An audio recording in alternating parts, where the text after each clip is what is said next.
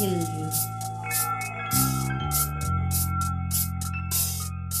Yeah, what's wrong with the bill we got?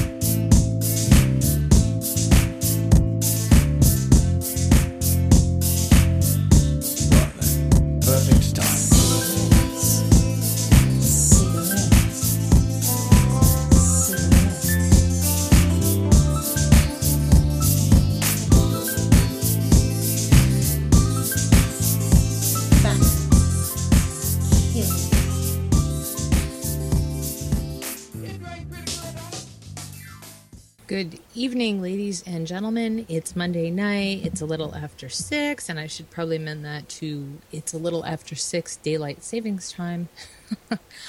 And welcome to another edition of Anti-Nanny. With me tonight is the bubbly and vivacious Miss Jeannie K. How are you, Miss Jeannie?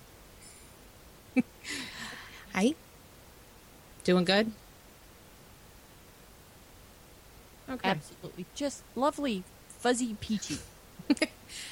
just happy thoughts and little clouds, rainbows, and ponies, right? Yep.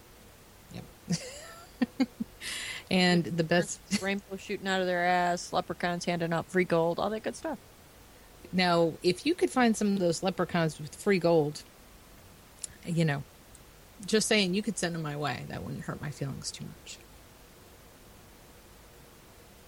So, yeah.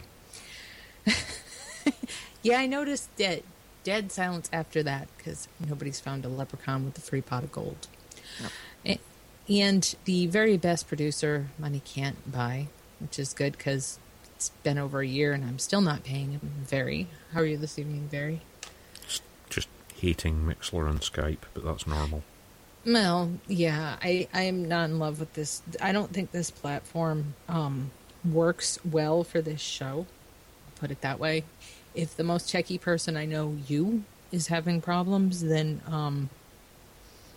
it might be time to look for other options. Well, I mean, when you have software that suddenly decides that you don't have any audio inputs, yeah, it's an issue. Oh, I know. I mean, it's such an issue they even posted about it. So, yeah. So in about 7 minutes or so, we're going to do the CASA update first. But I just thought we could talk about Paris and get that the hell out of the way. Yeah. Thoughts? Anybody? Paris? It's happening all over. It's not just in Paris. My heart absolutely bleeds for those people over there. I feel horrible. Of course, I feel horrible whenever there are senseless deaths all over the place. Just because people are intolerant of each other, and that's my opinion of what it is. It's just people being intolerant of each other. We see that every day here in this country. Mm-hmm. But it's happening everywhere, and they're only focusing on the one thing. Okay, I feel bad for the people of Paris. I'm sick of places like Facebook telling me, oh, change your profile picture. Show solidarity. You know what? What about the people in Beirut? What about the people in Japan? What about that train crash? I don't remember getting the option to change my profile picture for any of those people or anybody who's died a horrific death. How about Facebook gives me the option to change my profile picture to a person who gets shot to death by a police officer on occasion? That might be fun. Or, you know, maybe I can change my profile picture to a dog that gets killed in an officer-involved shooting. Every time that happens, that might be fun. I'm not trying to minimize. Oh, there was a state trooper in Colorado that was run down, not intentionally, but he was run down and killed. I mean, it's just people dying all over. Mm-hmm. It goes on all the time, and the cost of human suffering is immeasurable. I don't like thinking about it, and I don't like making light of the tragedy. I don't like the idea that just changing the colors in my profile picture is supposed to show I've done something. I haven't done anything. And if this is because we cannot tolerate each other, and I haven't tried to educate an intolerant person or talk to someone about this, then I've done nothing to make anything better. And a picture isn't going to change that. Very? Yeah. I mean, I didn't change my profile picture because, it's pointless. Exactly. You can sympathise, but I did that myself. It's, but it's the media is concentrating fully on Paris, ignoring Beirut, Kenya, the train crashes, all the other mass death events that have happened at the same time. Yeah. And just, look, this Paris thing. Oh, it's terrible. And I think it's because everybody's seen Paris, or people have been to Paris, or people have friends who have been to Paris, and they have these romantic ideas because they have beautiful art and lots of culture. But places that have beautiful art and lots of culture it doesn't mean that shit doesn't happen to them. Shit happens to them just like shit happens to us, shit happens to people all around the world. Go ahead. I said before the show, the best rant about the Paris thing was John Oliver. Oh, he was good. He made light of it, but in a very structured way. So if you want to see some alternative journalism coverage of this, you could go to RT International and look for their coverage directly after the attacks, because that'll be all over YouTube. And I noticed some of the European news channels were having to tell off news channels in other countries for jumping to conclusions and the like. Well, I believe CNN got on the nerves of one of the European reporters, and they're like, you're talking bollocks. It's like, but obviously more politely than that. Well, because they were going, these Islamic the countries. States, telling someone that they're talking bollocks is very kind. Yeah, that actually is really kind. But I mean, this is coming from the same. Is this coming from the same news organization that called Jeremy Hunt Jeremy Cunt? Yeah. Yeah. So there you go. Although that's not the insult there, it would be here. Still an insult, just not as bad. Calling him a fanny probably would have been worse. Well, there's we're very creative with swearing over here, so yeah. Yeah. Okay, so do we want to try and get Julie for the CASA update? Yep. Okay. Is Julie coming on this week to save time? No, she's coming on because Alex is in the air right now, and they're not going to let him do a CASA update from the air. Airlines are funny like that. Well, he could, but he'd have to pay for the onboard phone, which costs a fortune. Yeah. Good evening, Julie. Hello, how are you guys? Hi, Julie. How are you? Good evening, and welcome to the CASA update for the week of 11/16/2015. Hi, Julie. What's been going on this week? Oh, my gosh. You know, this is supposed to be our quiet time. This is when we all recharge our batteries and kind of rest up from a really horrible legislative season and get ready to go into the next one. Yeah. So anyway, we've got a few calls to action and local alerts that I'm going to get out of the way real quick. We've got 2 calls to action for Pennsylvania. The tax that just will never seem to go away. It keeps getting resurrected like something out of the zombie apocalypse. And we've got another call to action on the ban on e-cigarette use wherever smoking is prohibited. So those two calls to action are out. Pennsylvania folks, if you haven't seen it, get busy. We'll have links in the blog description. Local alerts. Oh my goodness, it's been busy.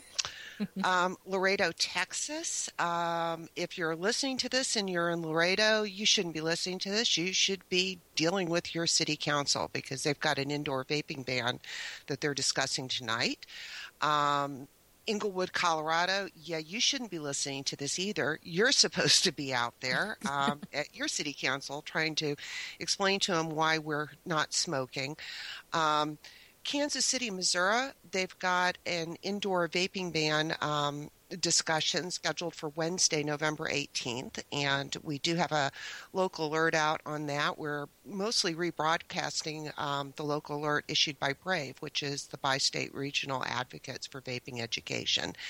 Let's see, Cook County took the horrible step of one of their committees basically pushing through a 20-cent per milliliter tax. It still has to go before the full commission, we understand, so there's still an opportunity to get in there and start explaining to your elected officials why this is counterproductive. Cook County is particularly problematic because Chicago is actually in Cook County.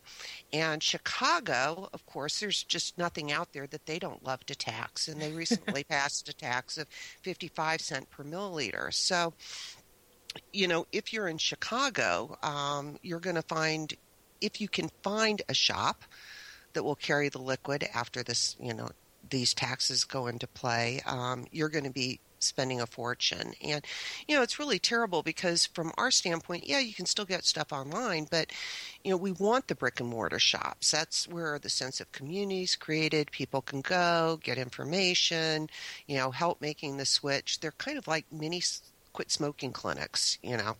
So, we don't want to do anything that's going to disrupt the ability of businesses to do business. But apparently Cook County just doesn't care. Cleveland, Ohio. This is an interesting one. And we do have a local alert out on this one. They're looking to limit the sale of flavored smokeless tobacco products to specialty tobacco shops. And they're also going to be talking about tobacco 21 and including e-cigarettes in the definition of tobacco. So, this is a pretty big threat. The last thing we want is e-cigarettes limited in flavors. And we also don't want a situation where you have to be 21 in order to have it. As far as we can tell, 18-year-olds are adults. They can enter into contracts. They can vote. They can serve in the military. We're not talking about something that is incredibly dangerous here. E-cigarettes are pretty darned low risk. So, we're pretty opposed to raising the age for e-cigarette use to 21. And we're going to be issuing a local alert for Boston, Massachusetts this week as well. Think about, it's the same thing as basically that's going on in Cleveland. So we're going to see a lot of activity with our local jurisdictions in terms of this tobacco 21 nonsense. Because, you just need to be 21 in order to make that decision. But you can also get married, I think, in some states, even before 18. You can have children. There are all sorts of things that you can do, but you're not allowed to have an e-cigarette, whatever. So that's pretty, I think I hit all the local alerts. So a few big things this week. First off, CASA actually put out a newsletter. And that's something that we've been talking about for a long time, but it's just hard to find the time to do it.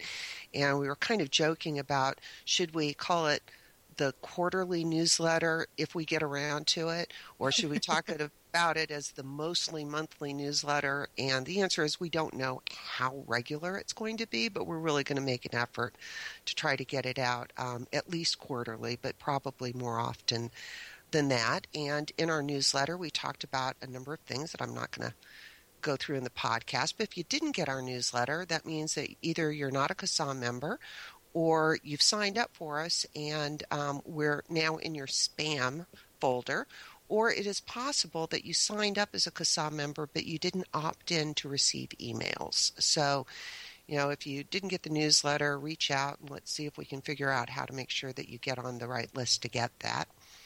I don't know that you guys announced it the last time, but we've got 2 new board members, which is pretty exciting. It's not something, Jan, how often do we add a new board member? I think the last 2 were in rapid succession, Alex and I, and that was it. Yeah. We're very careful about who we add, because there's a team effort here and people need to be team players. But we're really excited. We added Bruce Nye, who a lot of people will know who are active in the community. He did the Attainable Advocacy show, which is pretty awesome. And then Brian Carter, who is a psychologist, and he's worked with nicotine dependence issues, and he was actually on our board of advisors, and we worked with him, and we're just thrilled to pieces when he agreed to join the board. And in fact, we sent Brian to the e-cigarette summit in London this past week, and so we'll be pretty excited to hear what he has to share about that. And I did want to talk just a little bit about the e-cigarette summit.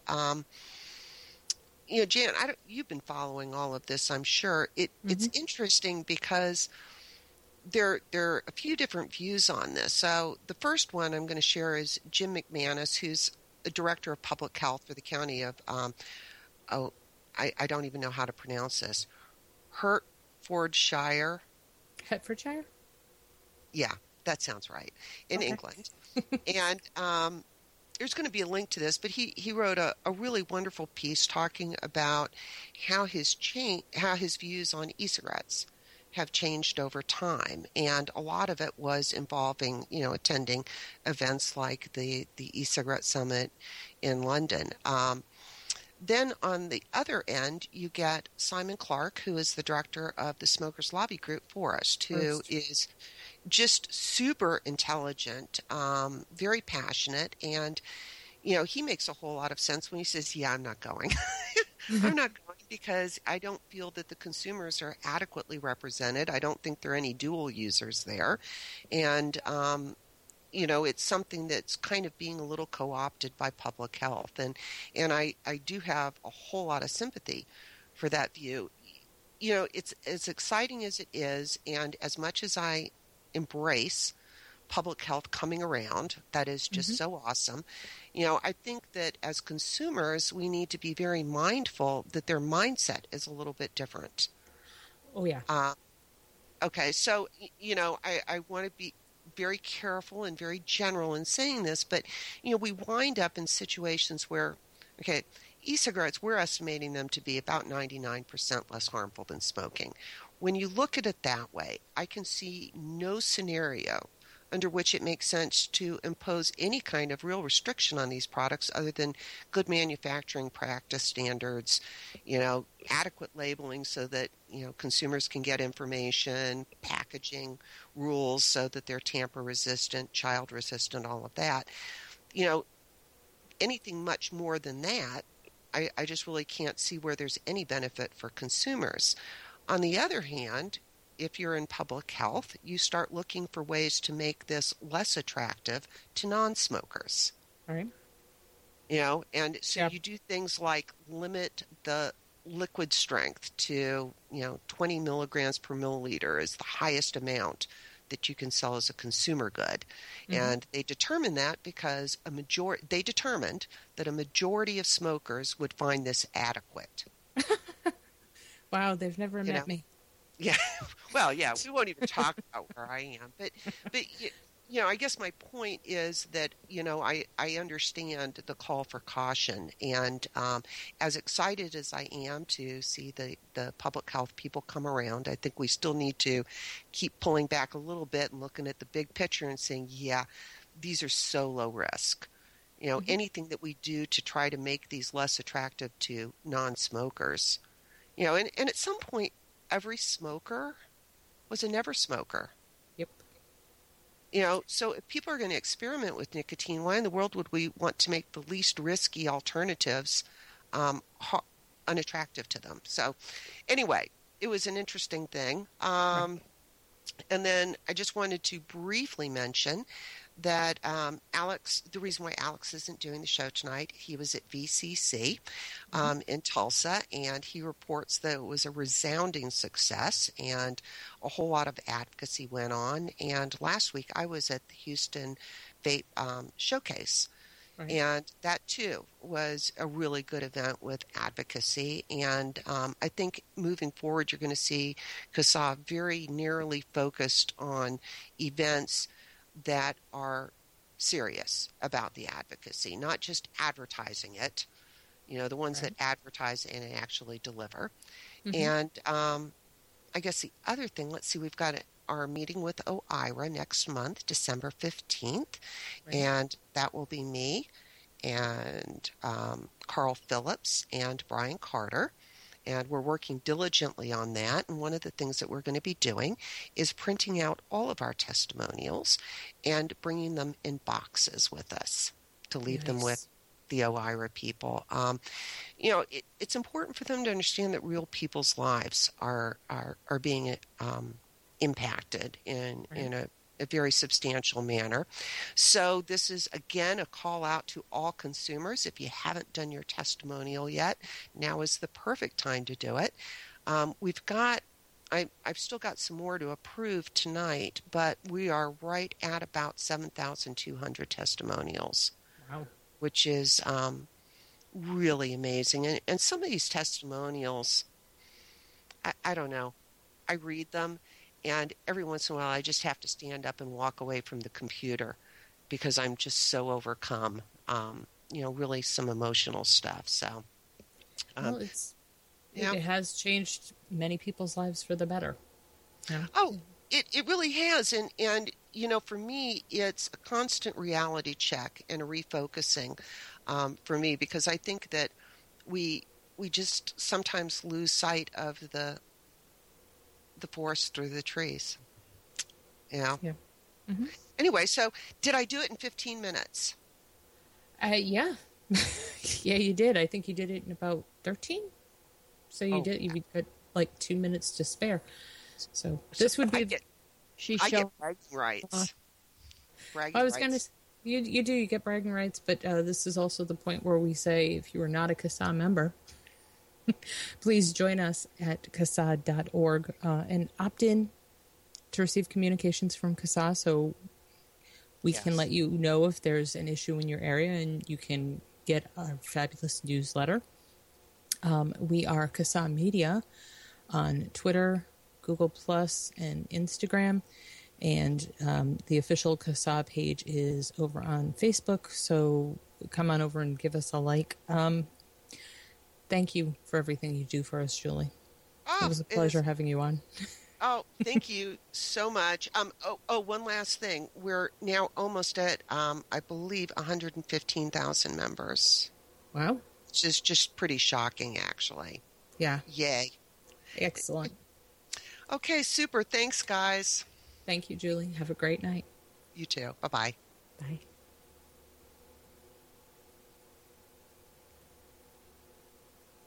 Okay. Nice. Well, it was quick. So, does anybody want to play the Muppets theme song or no? That's only when Alex and I are on. Okay. So there's so much fun stuff that I don't even know where to start. The bad BIOS thing I read today, that freaked me out. Did you read that? I was aware of that without the latest story. I kind of was, but I didn't know that they thought they found what was doing it. Yeah. So, I guess should I go there first? I guess I can do that. Bad BIOS is it's a pretty long one, but it's very interesting, especially if you're at all interested in like malware. Yeah, if you have anything electronic, it's interesting. Yeah. Yeah, it's not really great. It's a piece from Ars Technica, Meet Bad BIOS, the mysterious Mac and PC malware that jumps air gaps. Like a super strain of bacteria, the rootkit plaguing Dragos Ryu is omnipotent. 3 years ago, security consultant, that I just butchered his name, Dragos Ryu, was in his lab when he noticed something highly unusual. His MacBook Air, which, I am so sick of hearing that Macs never have problems with this. You can lay that to rest now. I'm sorry. His MacBook Air, on which he had just installed a fresh copy of OS X, spontaneously updated the firmware that helped it boot. Stranger still, when Ryu tried to boot the machine off a CD-ROM, it refused. He also found the machine could delete data and undo configuration changes with no prompting. He didn't know it then, but that odd firmware update would become a high-stakes malware mystery that would consume most of his waking hours.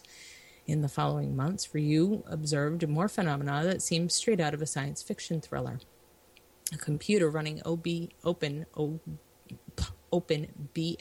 operating system also began to modify its settings and delete its data without explaining or prompting. His network transmitted data specific to the Internet's next-generation IPv6 networking protocol, even from computers that were supposed to have IPv6 completely disabled. Strangest of all was the ability of infected machines to transmit small amounts of network data with other infected machines, even when their power cords and Ethernet cables were unplugged, and their Wi-Fi and Bluetooth cards were removed. Further investigation soon showed that the list of affected operating systems also included multiple variants of Windows and Linux. We were like, okay, we're totally owned, Ryu told ours. We have to erase all our systems and start from scratch, which we did. It was a very painful exercise. I've been suspicious of stuff around here ever since, which it turns out he has a good reason to be. In the intervening years, Ryu said, the infections had persisted, almost like a strain of bacteria that's able to survive extreme antibiotic therapies. Within hours or weeks of wiping an infected computer clean, the odd behavior would return. The most visible sign of contamination is the machine's ability to boot off a CD, but others' inability, to boot off a CD. But other more subtle behaviors can be observed when using tools such as Process Monitor, which is designed for troubleshooting and forensic investigations. Another intriguing characteristic, in addition to jumping air gaps designed to isolate infected, sensitive machines from all other networked computers, the malware seems to have self-healing capabilities. We had an air-gapped computer that just had its firmware BIOS reflashed, a fresh disk drive installed, and zero data on it installed from a Windows system CD, Ryu said. At one point, we were editing some of the components, and our registry editor got disabled. It was like, wait a minute, how can that happen? How can the machine react and attack software that we're using to attack it? This is an air-gap machine, and all of a sudden, the search function in the registry editor stopped working when we were using it to search for their keys. Over the past 2 weeks, Ryu has taken to Twitter, Facebook, and Google Plus to document his investigative odyssey and share a theory that has captured the attention of some of the world's foremost security experts. The malware, Ryu believes, is transported through USB drives to affect the lowest levels of computer hardware, with the ability to target a computer's basic input-output system, BIOS, unified UEFI, and other possible firmware standards. The malware can attack a wide variety of platforms, escape common forms of detection, and survive most attempts to eradicate it. But the story gets stranger still. In other posts, Ryu points out another theory that sounds like something from the screenplay of a post-apocalyptic movie. Bad BIOS, as Ryu dubbed the malware, has the ability to use high-frequency transmissions passed between computer speakers and microphones to bridge air gaps. Bigfoot in the age of advanced persistent threat. At times, as I've reported this story, its outline has struck me as the stuff of urban legend, the advanced persistent threat equivalent of a Bigfoot sighting. Indeed, Ryu has conceded that while several fellow security experts have assisted his investigation, none has peer-reviewed his process or the tentative findings that he's beginning to draw. Also unexplained is why Ryu would be on the receiving end of such an advanced and exotic attack. As a security professional, the organizer of the internationally renowned CanSec West and PACSec conferences, and the founder of the Pont-own hacking competition, he's no doubt an attractive target to state-sponsored spies and financially motivated hackers. But he's no more of a attractive target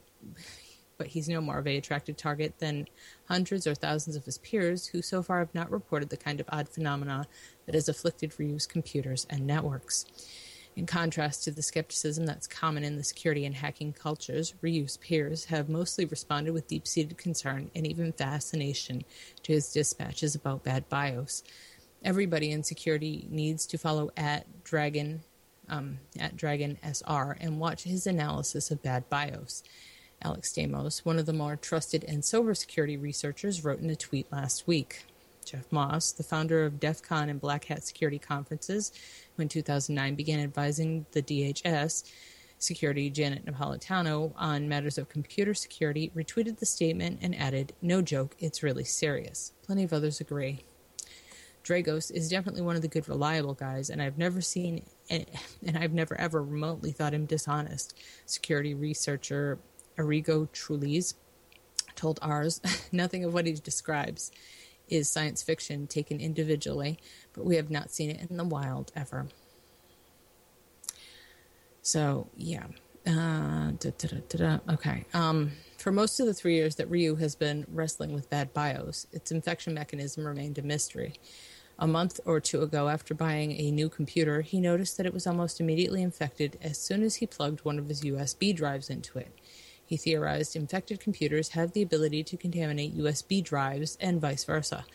The suspicion right now is there is some kind of buffer overflow in the way BIOS is reading the drive itself, and they're reprogramming the flash controller to overflow BIOS and then adding a section to the BIOS table, he explained. He still doesn't know if a USB stick was the initial infection trigger for his MacBook Air 3 years ago, or if the USB devices were infected only after they came into contact with his compromised machines, which he said now number between 1 and 2 dozen. He said he's been able to identify a number of USB sticks that infect any computer they're plugged into. At next month's PACSec conference, Ryu says he plans to get access to more expensive USB analysis hardware that he hopes will provide new clues behind the infection mechanism. He suspects that bad BIOS is only the initial module of a multi-stage payload that has the ability to infect Windows, Macs, OS X, BSD, and the Linux operating systems. It's going out over the network to get something, or it's going out to the USB key that it was infected from, he theorized. That's also the conjecture of why it's not booting CDs. It's trying to keep its claws, as it were, on the machine. It doesn't want you to boot another OS it might not have the code for. To put it another way, he said, bad BIOS is the tip of the warhead, as it were. Things keep getting fixed. Ryu said he arrived at the theory about bad BIOS' high-frequency networking capability after observing encrypted data packets sent to and from an infected laptop that had no obvious network connection with, but was in close proximity to, another bad BIOS-infected computer. The packets were transmitted even when the laptop had its Wi-Fi and Bluetooth cards removed. Ryu also disconnected the machine's power cord so it ran only on battery to rule out the possibility that it was receiving signals over the electrical connection. Even then, forensic tools showed the packets continue to flow over the air-gapped machine. Then when Ryu removed the initial speaker and microphone connected to the air-gapped machine, the packets suddenly stopped. With the speakers and mic attacked, Ryu said, the isolated computer seemed to be using the high-frequency connection to maintain the integrity of bad BIOS infection as he worked to dismantle the software components the malware relied on. The air-gapped machine is acting like it's connected to the internet, he said. Most of the problems we're having is we were slightly disabling bits of the components of the system. It would not let us disable some things. Things kept getting fixed automatically as soon as we tried to break them. It was weird. It's too early to say with confidence what Ryu was been observing is a USB transmitted rootkit that can burrow into a computer's lowest level and use it as a jumping off point to infect a variety of operating systems with malware that can't be detected. And it's even harder to know for sure that infected systems are using high-frequency sounds to communicate with isolated machines. But after 2 weeks of online discussion, no one has been able to rule out these troubling scenarios either. It looks like the state-of-the-art intrusion stuff is a lot more advanced than we assumed it was, Ryu concluded in an interview. The takeaway from this is a lot of our forensic procedures are weak when faced with challenges like this. A lot of companies have to take a lot more care when they use forensic data if they're faced with sophisticated attackers. I skipped like 3 pages of that, by the way. It's a very long read. Yeah. Tech stuff always is. Well, I mean, the tech stuff is the interesting stuff. I mean, that's kind of why I read it. But yeah, I've been aware of this since it first got reported 3 years ago. And yeah, it's not good. No, Bad BIOS is pretty fucking terrible. Yeah. The thing is, there's not a lot anyone can do about it until some of these security experts come up with a solution. So, yeah. Well, I mean, the Bad BIOS thing is just terrifying because air gapping. Yeah. And, I mean, you know, I knew the whole inaudible frequencies thing was going to be really big when advertisers started using it, right? Yeah. I remember reading about that like 5 or 6 years ago, that these online advertisers were using that. I didn't really know why. But, I mean, there was a story that broke recently that talked about how they're actually using that ultrasonic frequencies and stuff, and they're linking your computer, so to your tablet, your phone. So everything that you might try to separate and keep away from other stuff is getting linked that way. And I thought that might be interesting to read. Beware of ads that use inaudible sound to link your phone, TV, tablet, and PC. Privacy advocates are warning the federal authorities of a new threat that uses inaudible, high-frequency sounds to surreptitiously track a person's online behavior across a range of devices, including phones, TVs, tablets, and computers. The ultrasonic pitches are embedded into TV commercials or are played when a user encounters an ad displayed in a computer browser. While the sound can't be heard by the human ear, nearby tablets and smartphones can detect it. When they do, browser cookies can now pair a single user to multiple devices and keep track of what TV commercials the person sees, how long a person watches ads, and whether the person acts on the ads by doing a web search or buying a product. Cross-device tracking raises important privacy concerns. The Center for Democratic and Technology wrote in a recently filed comment to the FTC. The FTC has scheduled a workshop on Monday to discuss the technology. Often people use as many as 5 connected devices throughout a given day: a phone, computer, tablet, wearable health device, and an RFID-enabled access fob. Until now, there hasn't been any easy way to track activity on one and tie it to another. As a person goes about his or her business, their activity on each device generates different data streams about their preferences and behavior that are siloed in these devices and services that mediate them. Cross-device tracking allows marketers to combine these streams by linking them to the same individual, enhancing the granularity of what they know about that person. The officials said that the companies with the names, including Silverpush, Drawbridge, and Flurry, are working on ways to pair a user to a specific device. Adobe is developing a similar technology. Without a doubt, the most concerning use of the company's CDT method is mentioned in San Francisco-based Silverpush. CDT officials wrote, cross-device tracking can also be performed through the use of ultrasonic inaudible sound beacons. Compared to probabilistic tracking through browser fingerprinting, the use of audio beacons is a more accountable way to track users across devices. The industry leader of cross-device tracking using audio beacons is Silverpush. When a user encounters a Silverpush advertiser on the web, the advertiser drops a cookie on the computer while also playing an ultrasonic audio through the use of the speakers on the computer device.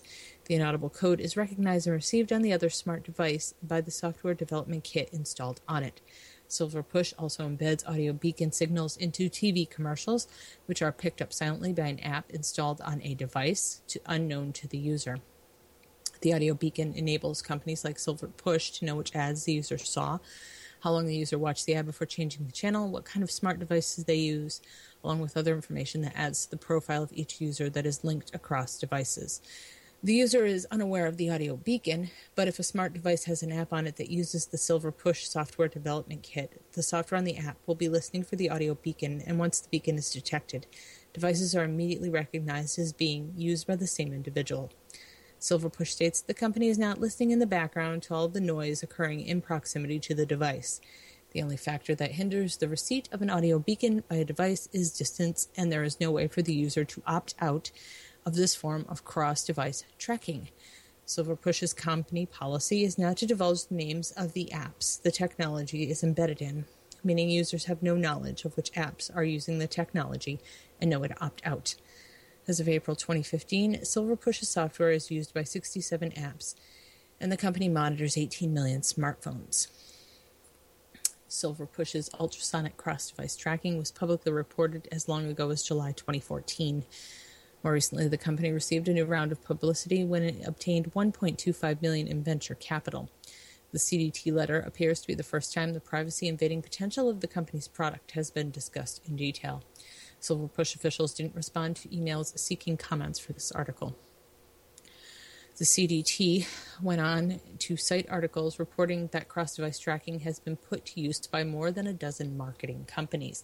The technology, which is typically not disclosed and can't be opted out of, makes it possible for marketers to assemble a shockingly detailed snapshot of the person being tracked. For example, a company could see that a user searched for sexually transmitted disease symptoms on their personal computer, looked up directions to a Planned Parenthood on their phone, visits a pharmacy, then returns to their apartment later, the letter stated. While previously the various components of this journey would be scattered among several services, cross-device tracking allows companies to infer that the user received treatment for an STD. The combination of information across devices only creates a serious privacy concern, but it also allows companies to make incorrect and possibly harmful assumptions about individuals. Use of ultrasonic sounds to track users has some resemblance to bad BIOS, a piece of malware that security researchers said used inaudible sounds to bridge air-gapped computers. No one has proven bad BIOS exists, but the use of high-frequency sounds to track users underscores the validity of the concept. Now that Silver Push and others are using the technology, it's probably inevitable that it will remain in use in some form. But right now, there are no easy ways for the average person to know if they're being tracked by it and to opt out of it if they object.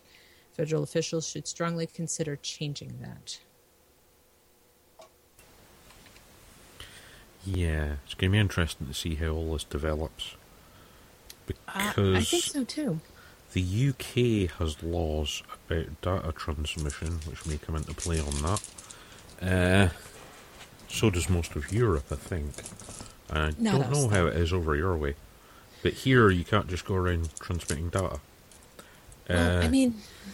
It's not allowed. Well, again with the freaking microphone. I swear to God. You were screaming there, weren't you? Go ahead, get it out. Why is it in this country that people get sidetracked and focused on the stupidest fucking shit and the stuff that they need to know? They're like, huh? What's that? You made me this way too, Jan. This is your fault that I am this way. You made me this way. Because a year ago, I would have been one of the people going, huh? What's that? It's kind of important stuff, you know? It is. And people have no idea.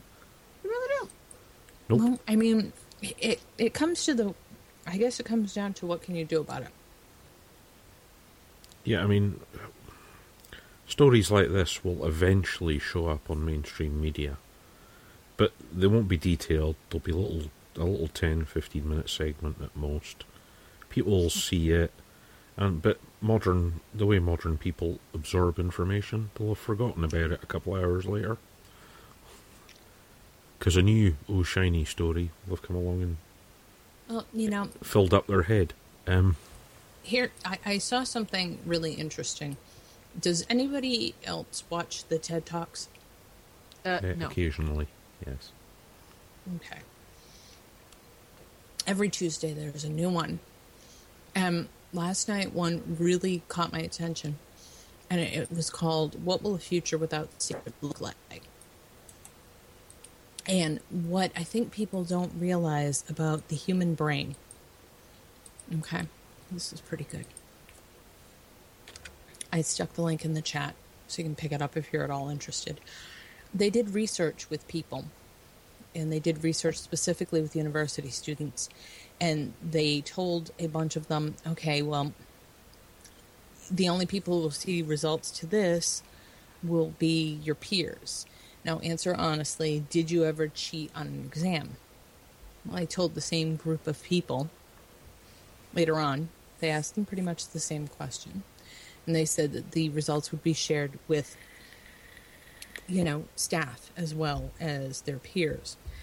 And all it took for these people to answer differently was that they made them wait 15 seconds before they could start taking this survey.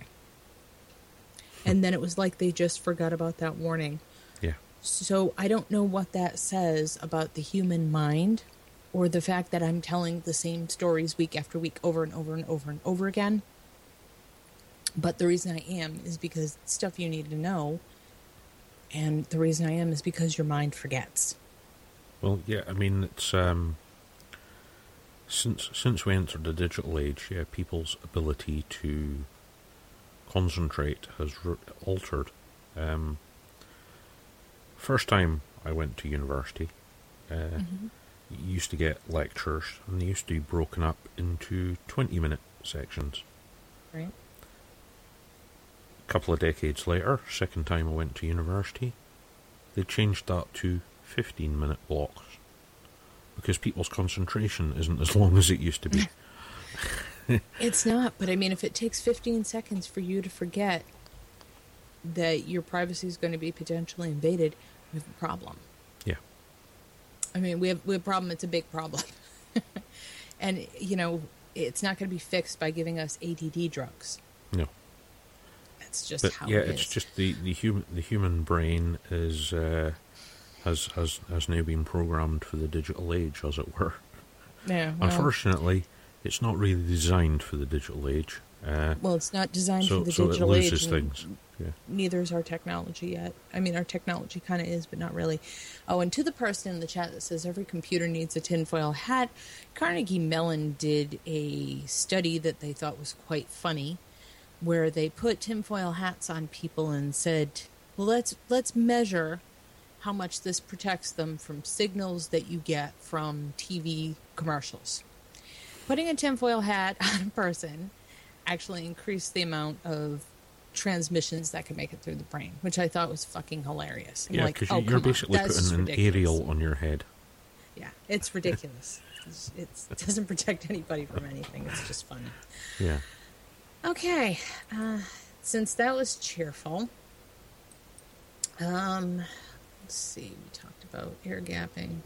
I could tell you some horrible stingray stuff, and the sad part about stingrays is they're, actually older technology, so there's probably newer stuff working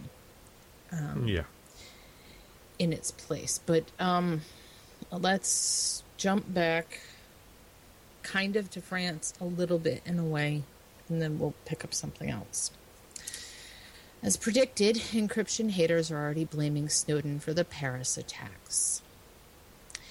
It was less than 2 months ago that we noted, having lost the immediate battle for U.S. legislation to backdoor encryption, those in the intelligence community knew they just needed to bide their time until the next big terrorist attack. Here was the quote from Robert Litt, the top lawyer for the Office of the Director of National Intelligence, from September.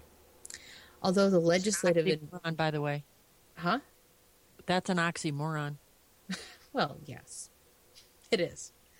But, okay. Well, I meant to put scare quotes around it, but I forgot to. Again, no one can see me anyway. I don't have an ironic enough tone of voice to read that stuff so that people will know. But I'll try.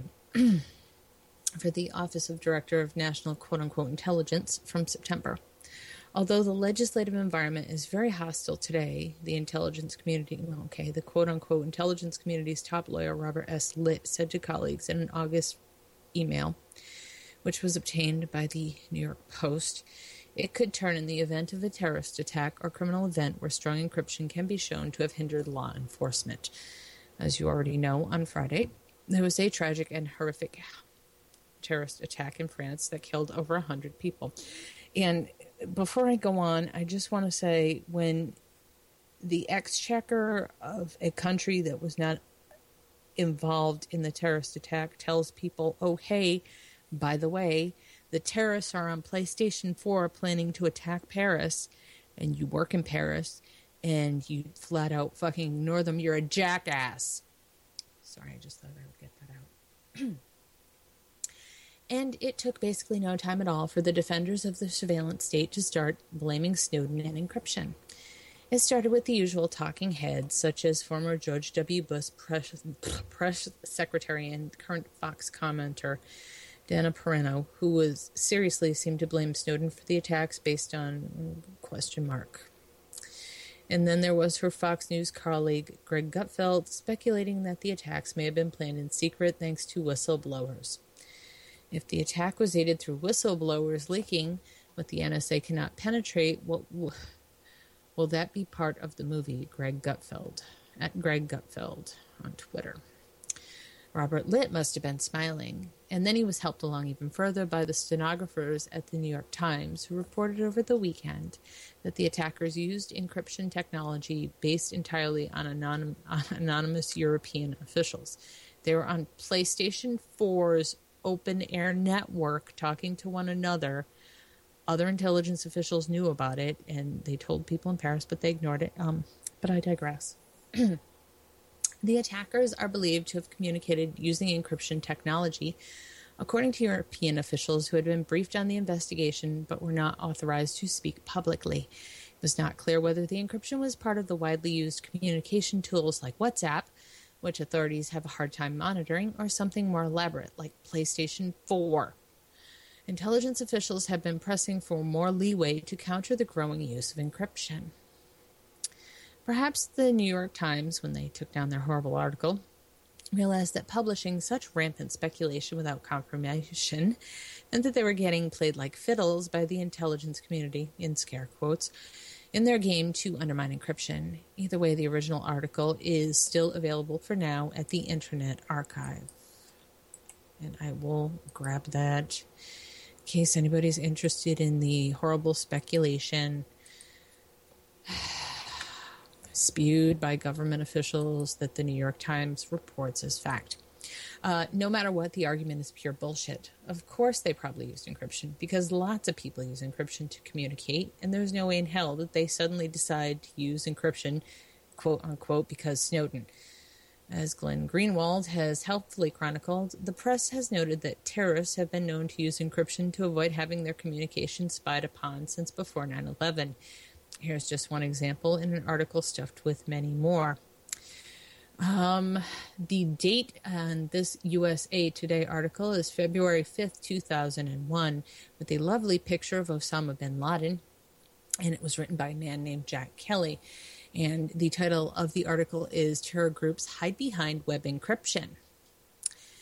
Uncrackable encryption is allowing terrorists, Hamas, Hezbollah, Al-Qaeda, and others to communicate about their criminal intentions without fear of outside intrusion, FBI Director Louis Freeh said last March during a closed-door testimony on terrorism before a Senate panel. They're thwarting the efforts of law enforcement to detect, prevent, and investigate illegal activities. It was also called a terrorist tool in that lovely article.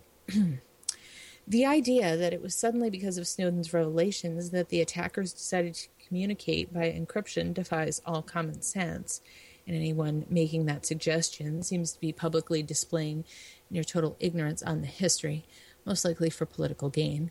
Meanwhile, the speculation over how the attackers communicated has led some to claim, without any evidence to support it,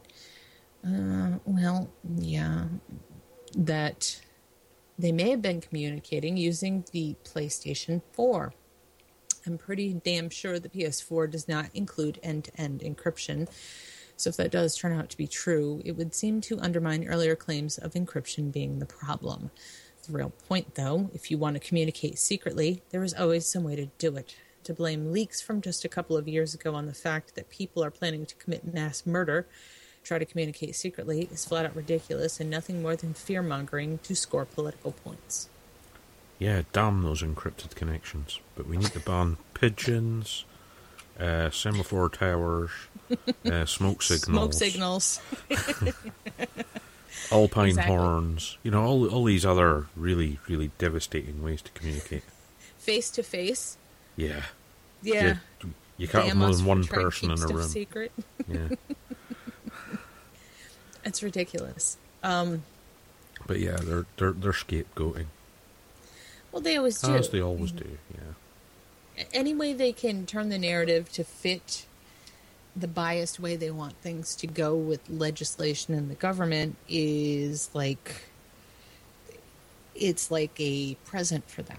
And of course they're going to use it. They always use it. They'll always use it. Yeah, I mean, you'll be you probably know this, but you'll be unsurprised to learn that the Snoopers Charter we talked about last week, Right. it's being considered they might want to rush that forward due to the latest attack.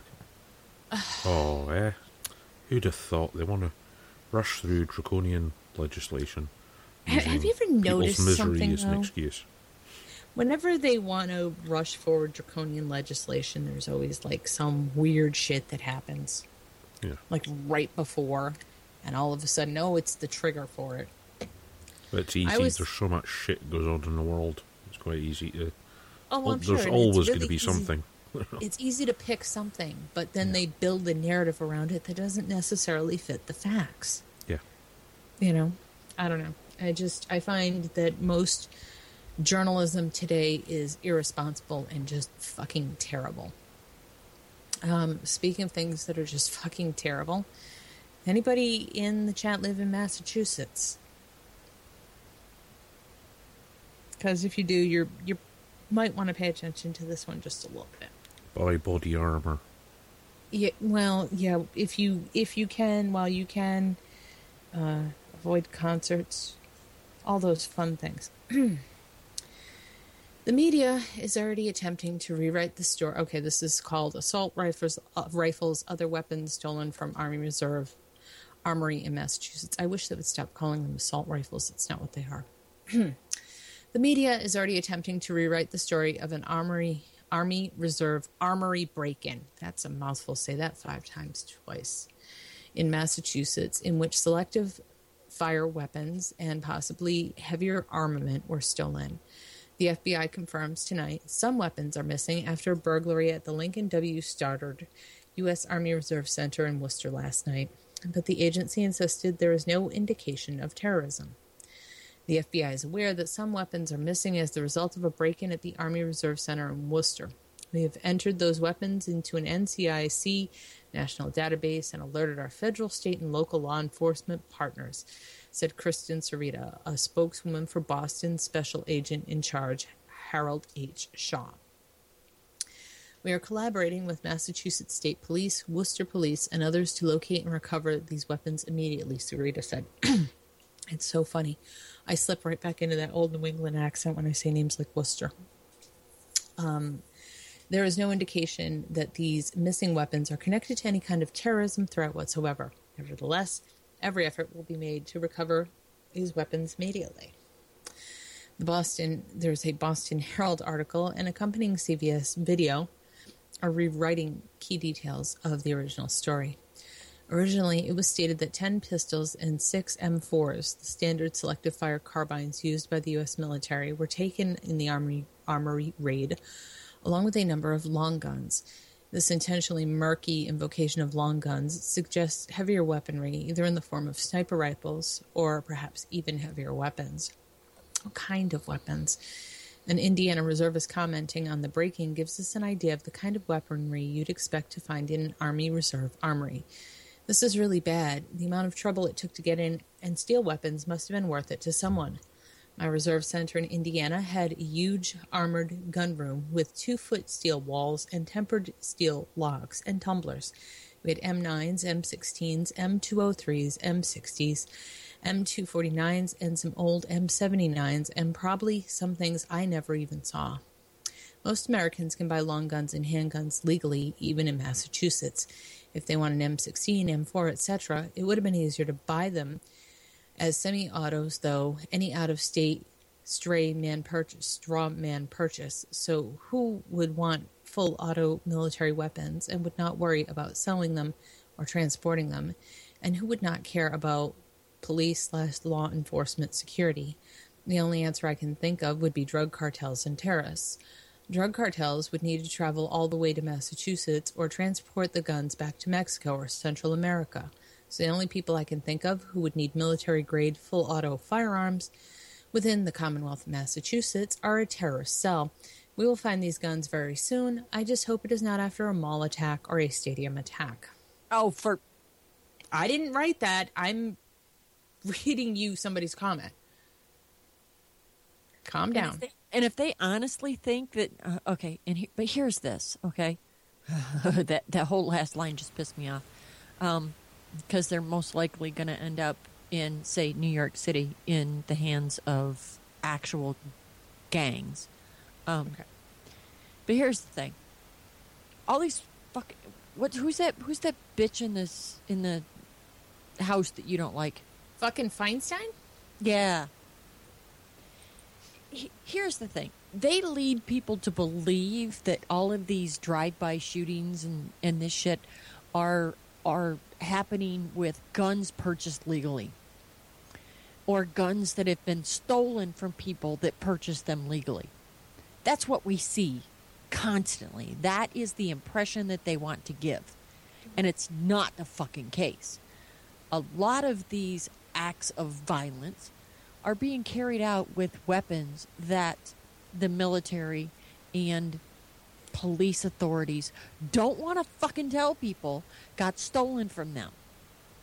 I'm really surprised that this story even got printed. I really am. Because most of the time when this shit happens, they hide this shit like nobody's business. You realize where I got the story from, right? Do you follow the gun reporter on Facebook? You probably don't. No, I don't. That's where I got it from. The one that gets me about it is the police repeatedly stating, no, it's not. They're not in the hands of terrorists. No. It's like, oh, so it's just normal criminals. That's fine then. But, yeah. Here's the thing, though. The way the law is written now, if I were to say to you, I could kill you for that. That's a fucking terroristic threat. What are the chances, that I would ever actually physically harm you? Pretty slim. Very it's an awful low. long journey. But in this country, that's a terroristic threat. So I don't give a fuck who has their hands on these weapons. If and when these fuckers are caught, they are going to say that we recovered these guns from these terrorists. Wait and see. It'll happen. Oh, because and in the modern day and age, it's also the military being cheapskate doesn't help. Oh, that it's was perfectly a lot of conceivable. Wasn't it? Sorry, everybody. Sorry about that. I did a gun story for Jeannie, and yeah, it's perfectly possible in the modern age for all military arms to carry some sort of RFID tracking chip embedded in the metal in the gun. But they don't do that because that costs a lot of money. I was going to say, can you please stop giving them good ideas? Yeah, shut up. They do it with our high-tech equipment. It just absolutely floors me. But yet, did you see Larry, and I have to say this, and it hasn't been vetted. I have not vetted this story. Did you see the story that Larry posted on Facebook, Jen? About the 13-year-old boy? No. Okay. This has not been vetted at all. But Larry posted a story that absolutely made my day. This 13-year-old kid, a couple of guys were trying to break into this 13-year-old kid's house, and the kid stopped them with his mother's pistol. Oh. Hey, good for him. Yeah. The one guy was a 6-time convicted felon. There was a... I'm not happy that the kid had to kill somebody, But I am very happy that when this child was threatened by a 6-time convicted felon who was attempting to break into his home with one of his buddies, that this child was able to defend himself. So, yay for that. Yeah. Oh, hey, I mean, he's still alive. But what I was going to say is there was a point in time when that was what was taught. You were actually taught firearm safety in schools. Yep. You know, and it seems like it was 1,000 years ago, but it wasn't really. And, you know, I don't know. We had skeet shooting in middle school. Hey, Jan, we had NRA rifle team practice in the elementary school gym every day. Yeah, that would never happen today, unfortunately. Yeah, we had ballistics mats that we hung on the walls and our trap boxes, and we had NRA rifle team practice inside, not only inside the school, but in the gym, and we did it every day. And you want to know how much unintentional things got shot? Not a fucking one. Because they taught you what the weapon was, what the weapon did, how it did it, and how you were supposed to control it. I'm telling you, I grew up on a farm. I grew up on a farm. Anything is a... Right. I don't think a gun is a weapon. A gun is a tool. Just like a shovel is a tool, just like a hoe is a tool, just like a tractor is a tool. Any one of those can be a weapon when paired with the correct mindset. The thing is, people are not taught to be responsible. For instance, my 21-year-old niece, we've talked about her, the girl who can't spell the name of the town she lives in, wonders why she can't hold a job as a person who seats people at a restaurant for more than about 2 or 3 weeks. Yeah, she comes to my house and tells me that her boyfriend shot himself through the hand 5 times with hollow points that he was loading into his gun. And I'm like, and she's like, oh, you know, we go out in the woods and go shooting all the time. I'm like, he's an idiot and you're stupid too. And she was offended. And I said, look, you know, there's basic safety protocol. Every time you handle a firearm, you need to treat it like it's loaded. Never point it at yourself. And why would you be pointing it at your hand? And how drunk would you have to be to shoot yourself through the hand 5 times with a hollow point bullet? 5 times with a hollow point bullet? You mean the hand you used to have? Because they ain't going to be reconstructing that. If it was up close and personal, they could reconstruct it because... You're never going to get full use of it back, though. Oh, hell no. I broke my right hand in 27 places. All at once. Yeah. Was not pleasant. But I never had full use of it after that. And that was just, wrecking a motorcycle. So his hand is like ground beef now. Yeah.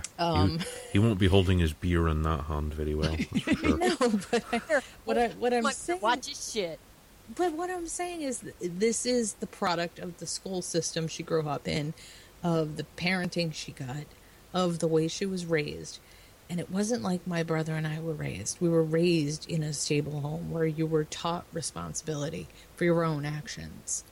No, you got a job no matter how much you didn't like it, and you worked, and you took care of your own, and you learned how not to do stupid shit because my parents didn't raise morons. And I can't say the same for her parents. And it's a shame because I thought my brother knew better than that. What was that George Thorogood song, Jan? Which one? The only one I think I know is I Drink Alone. Get a haircut and get a real job. I don't think that's the name of the song. I don't know. But yeah, I'm sorry, but that story made me think of that George Thorogood song. Oh, she's an idiot. He's a mental midget, obviously, because A, he's with her, and B, shooting yourself in the hand 5 times with hollow points. You'd think the first one would have put you off That's what the I'm other saying. 4. How drunk are you 5 times? Because I take it, was this a revolver? Yeah. Yeah, that makes it even worse. Because, there's quite a bit of time between the shots in your average revolver. Yeah. Oh, yeah. So, bang! And then do it again. There's like a 2-3 second gap. You're like... Yeah. Well, that's what I'm saying, Jesus. I knew people were stupid, and I knew people were brain dead, but I didn't know that we had the same today. The kids had the same disconnect between their brain and the pain reflex that a brontosaurus had between its tail and its brain. You know why that's funny, because if the brontosaurus got bit on the tail, it would take 2.5 years for the pain signal to reach its fucking brain. Yeah. So, yeah. It's kind of scary shit. That guy, you need somehow to get him... Well, it shouldn't be hard, actually, if he's that dumb. You need to persuade him that he needs to donate himself to medical science for experimentation. Well, he needs to right now, because obviously he has a very high pain tolerance. I've got a high pain tolerance. I think I wouldn't even have done the first bullet, obviously. Exactly. But exactly. Shit. I mean, exactly. You point it where a bullet cannot technically come up and hit you if you've got one, in it somewhere. But if you've got 5 in it and it's a revolver, you're a moron. You're a moron. And then you held it up and shot it at your hand. Why? I'm sure there's some selfie of this on our Facebook page or something. I should probably try and find it just so I can put it up in the chat next week and we can all this laugh. This ground meat is my boyfriend's caveman. hand. Yeah. This ground meat is a picture of my boyfriend's hand. Yeah. No, they can't afford drugs. Christ, there's 3 people living in that apartment, and the one who shot himself is the only one working. He's the only one who was working. The only one working. Yeah, exactly. And it's a shame because something like that is not something you can run to work and punch in and then just lay on the ground and go, oh, God, I don't know what happened. Yeah. Yeah, because if you don't go to hospital to get treatment, you're going to bleed out. Yeah. Oh, I'm pretty sure. Well, you've got some good blood vessels there in the hand. Well, because it's semi-hollow points, it's going to rip holes rather than put nice clean holes in. So you're going to bleed out. And unless you have an awful lot of towels. Well, it doesn't matter. Still, I mean, he's got to go. They say he's going to be a couple of years in physical therapy. Oh, yeah. Like I say, he'll probably never be able to grip with that hand properly ever again. Even if they manage to reconnect the muscles up. I don't know what they did. I just... Ew. I don't know. But that's a perfect example of why we should remove all warning labels from stuff. Society kind of needs a cleansing, and I hate to sound elitist, or I hate to sound like I'm proposing a eugenics agenda. I'm really not. I'm just saying, if you take the warning labels away, what will happen is the breeding pool of stupid people will get some chlorine in it, and some of the smarter people will probably choose to procreate. And I said that last night, and a lot of people got really pissed off at me. They were talking on Kevin's show, and they were talking about how, and all this stuff every vendor out there should have a warning on their e-liquid right now. No. Fuck warning labels. There shouldn't be warning labels on anything. You want to use your blow dryer while you're taking a bath? Go for it. Have fun. Yeah. Well,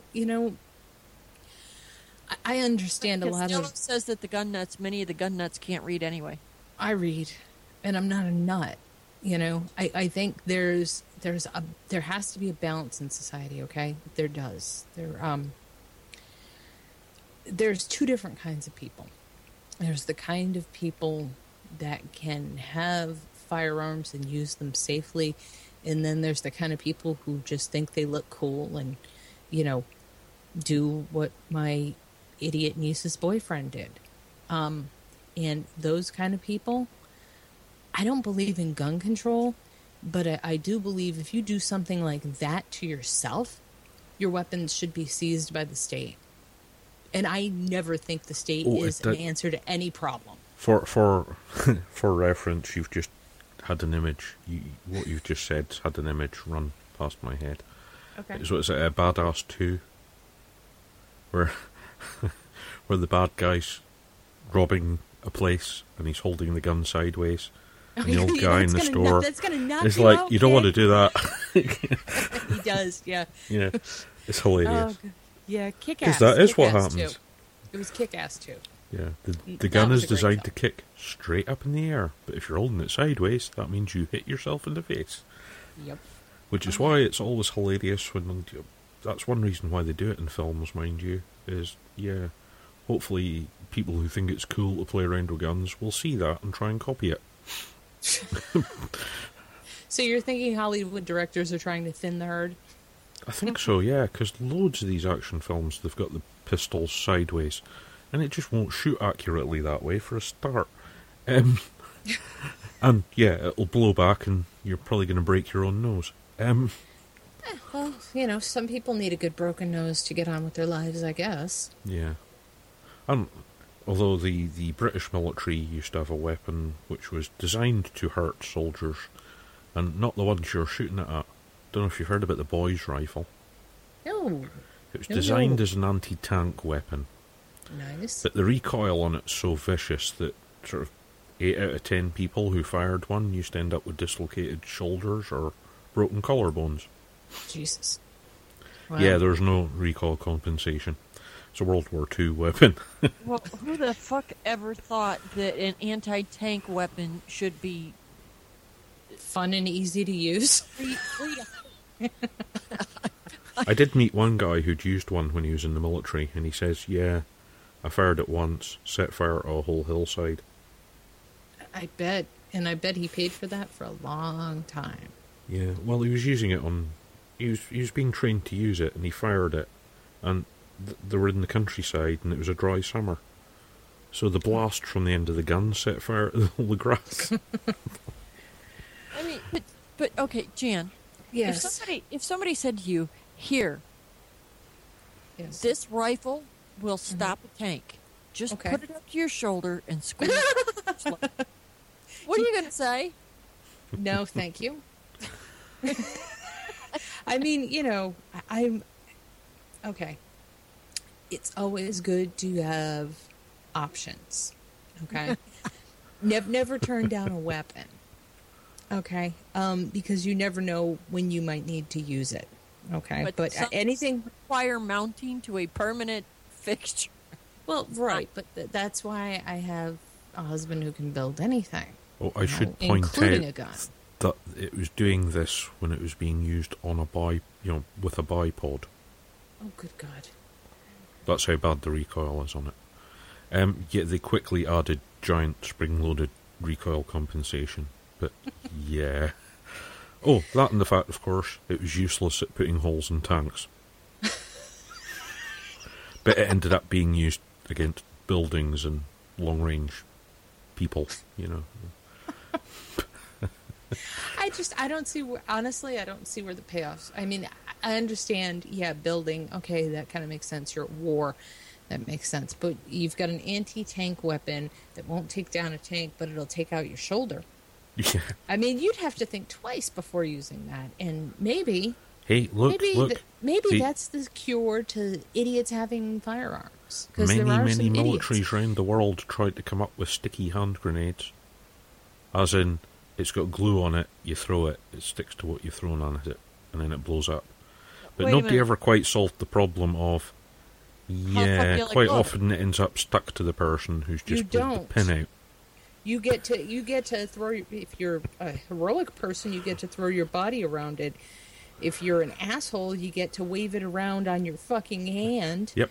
And blow up everybody that's around you. But that was World War II as well. Most people are going to make that split-second decision to throw themselves on it. Yeah. And then somebody in your family gets to sue the manufacturer because the sticky thing stuck to you. Yeah. But that was World War II as well. The particular problem apparently was they had thought about this. They put a handle on the grenade. Unfortunately, in warm weather, and when I say warm weather, not all that warm really, the glue would get tacky and dribble down onto the handle. Oh, for God's sake. You know, I think it might not always be me that makes people go, why do we always come here? Mm. I'm just saying. All right. Since we just horrified me with the stupidity of weapons designers, I think we'll pick something else. You probably don't want to hear that whole ethics thing. Okay. How about we talk about China and the IMF? Everybody loves the IMF. Oh, yeah. They're just wonderful. What? Wait, who the hell's everybody? The Everybody IMF. who's had their country stolen by IMF terms and conditions. Ask the people of Greece how much they like them. And Ireland. Oh, Ireland, yes. Okay, China welcomes IMF backing to make yen world reserve currency. See how bad I am? I can't even pronounce that right. I can't even fucking pronounce it. I couldn't read it right, so don't worry about it. China on Saturday welcomed banking from the IMF experts that the yen should be included in its reserve currencies, saying the move would strengthen the world's financial system. Please remember, when I'm telling you this, I'm breaking off from the story completely, that China is also home to the place where they build cities full of nothing to keep their economy working. Back to the story. Now the world's second largest economy, China asked last year for the yen to be added to the elite basket of SDR currencies, but until recently it was considered too tightly controlled to qualify. It now looks like the yen will be formally admitted to the IMF's special drawing rights currency basket at the end of the month, which would mark a milestone in China's efforts to become a global economic power. IMF chief Christine Lagarde, that bitch, said the fund, now deemed the yen, meets the requirements to be a freely usable currency, a key hurdle to joining the yen, dollar, pound, and euro as a leading unit in international trade. The yen hit headlines in August when China's central bank devalued the currency and said it would use a more market-oriented system to calculate the point around which the currency can trade each day.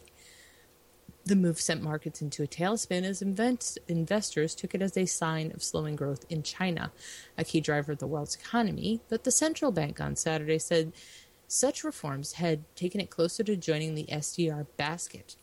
China thinks the inclusion of the RBN yen into the SDR basket will strengthen the representativeness and attraction of the SDR, and that it will improve the existing international monetary system, the People's Bank of China added. It will have win-win benefits for China and the world. Yeah. Not buying it.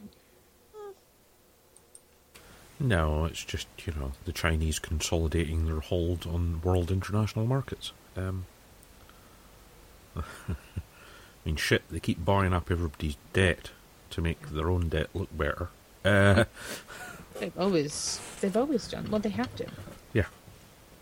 What you really want to look at when you want to look at how healthy someone's economy is the amount of shipped goods out of their country versus the money coming in. I mean, that's the best indicator of what's actually going on in that country. Yeah, because the big stories for China are this.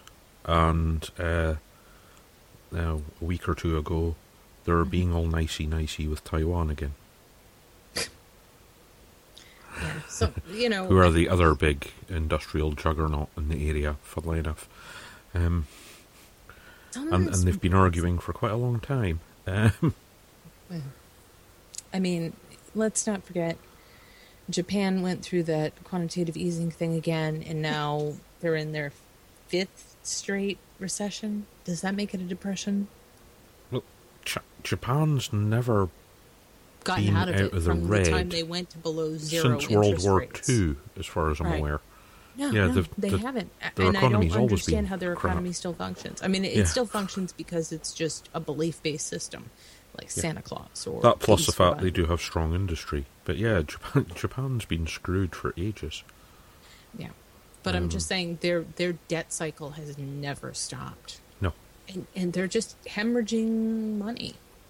Yeah. So China's trying to avoid being the same way. Yeah. I guess they're done building their invisible cities. Oh, they're useless cities? No. They're rebuilding the invisible cities because they all fell down and they've got to put them back up again. Oh, that's true. What was it I read last week? Do you remember that company in China? It was like that big manufacturing plant. It was huge, right? And it employed 7,000 people. I mean, so it must have been gigantic. Yeah. The guy who owned it left and took everybody's pay with him. Yeah. Now, all these people from these surrounding towns are sleeping in the streets. How can everyone be in debt? Because money isn't a real thing. Money is only real because we believe it's real. The only thing real is trade. The only reason we have money is because if I can make a pot and you can make a loaf of bread, you might not want to take a pot in exchange for a loaf of bread. That's all money does is ease that barrier towards getting what you want. I think I've said it before. You want to talk about money. You have to read a lot of really classic literature, and economists don't really teach people to read that stuff. No. Because some of the better economic theories about stuff, how stuff works.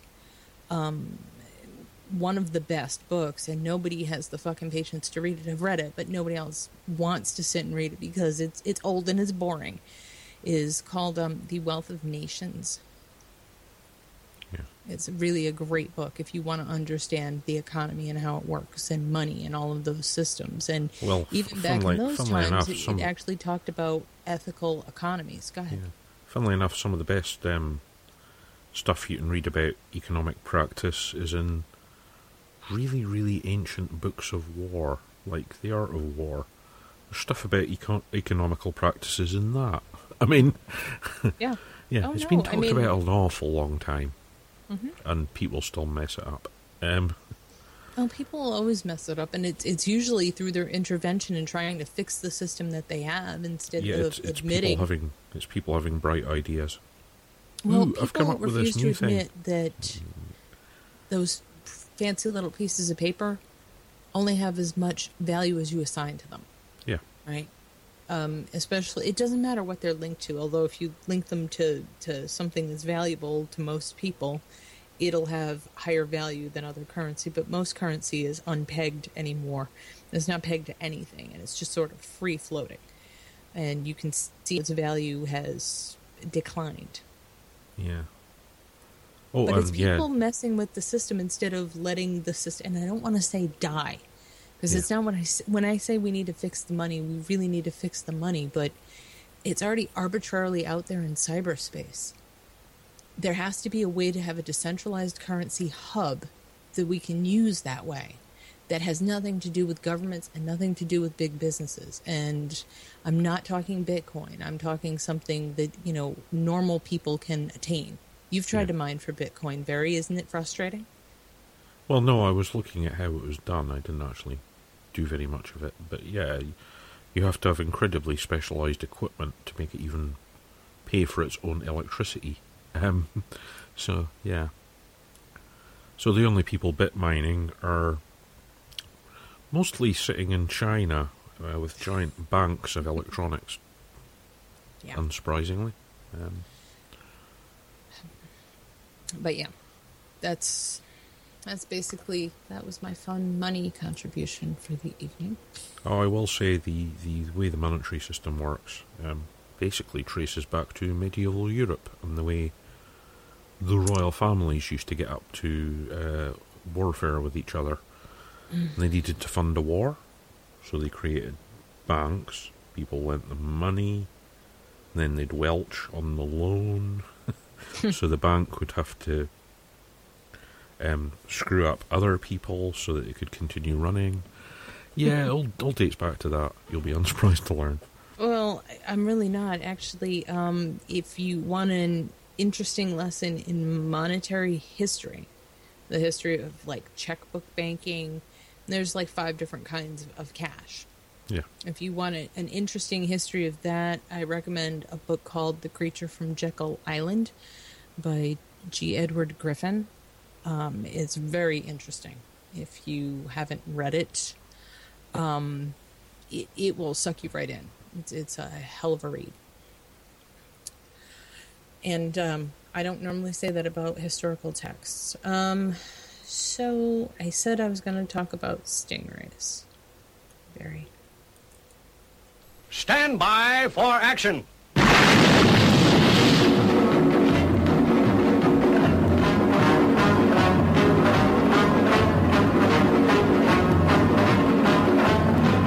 We are about to launch Stingray.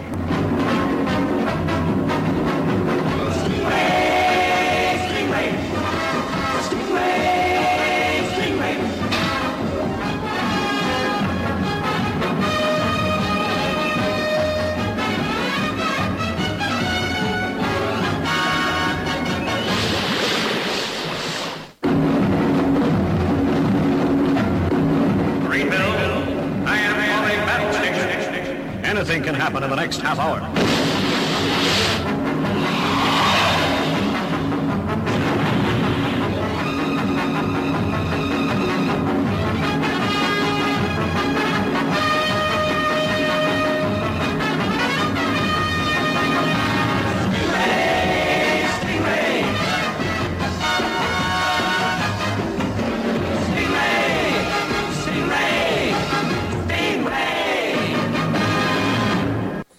Okay, the first of the 2 stingray stories tonight come to us from Vancouver. Privacy advocates balk at police silence over stingray cell tracking devices. Vancouver advocacy groups are demanding to know if the city's police department has been using a surveillance tool known as a stingray, which can secretly track cell phone use and has been embroiled in controversy in the United States. But the Vancouver Police Department is standing by its decision not to comment on the device, whose foothold in Canada has largely remained a mystery, saying it's in the public's interest not to disclose any information about it. Douglas King, a lawyer with Pivot Legal Society, said he has filed an appeal with the Provincial Privacy Commissioner after his Freedom of Information request to Vancouver Police failed to turn up any records. Mr. King filed his request in July and asked for records related to the use of the Stingray or any other cell site simulator, that is, a device that pretends to be a cell phone tower to connect with nearby phones and can capture voice and text communications. Vancouver Police responded to Mr. King in September. A member of the department's Information and Privacy Unit said that under the Freedom of Information and Protection of Privacy Act, a public body may refuse to neither confirm nor deny the existence of certain records. The member added that the Act allows a public body to refuse to disclose information if the disclosure could reasonably be expected to harm the effectiveness of investigative techniques and procedures currently used or likely to be used in law enforcement. Mr. King said citizens have a right to know if police are engaging in mass surveillance. I'd like to believe that Canada and Vancouver police wouldn't start rolling out this device without judicial oversight because it would so clearly be a breach of privacy and charter rights, he said in an interview Wednesday. Michael Vaughan, director with BC Civil Liberties Association, wrote in a statement that the logical assumption from the department's response is that it's using the Stingray. It is totally unacceptable for the VPD that the VPD are not willing to be accountable for their use of such devices and rights violations that are likely to flow from their use. In response to Mr. King's request, Constable Brian Montague, a Vancouver police spokesman, said it is in the public's interest at times not to disclose certain information. Constable Montague said the department's response to Mr. King was in accordance with the information law. He said there is some information that police agencies are not required to share simply because someone asks for it. David Murakami Wood, an associate professor of sociology at Queen's University and Canada Research Chair in Surveillance Studies. They have research chair in surveillance studies, said the use of Stingray in the United States has been well documented.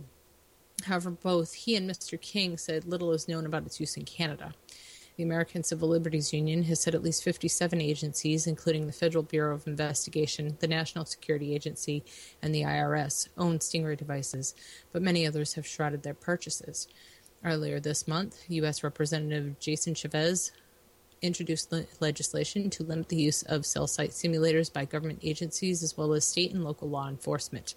Mr. King said non-disclosure agreements have been used in the sales of such devices, and it is inappropriate for police to sign away their duty to be transparent. Professor Murakami Woods said the discussion about stingrays has reminded him of the Toronto debate over the long-range acoustic devices ahead of the 2010 G20 summit.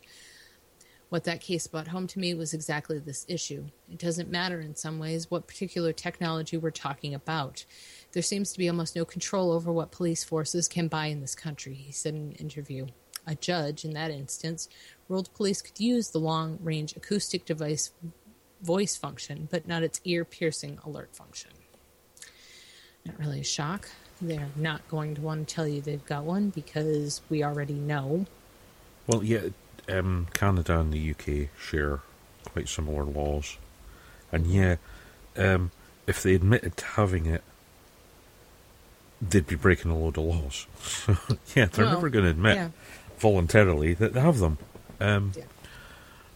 It has to be found out by a leak drop or, by somebody riding around. What was it? Was it the black phone a couple of years ago?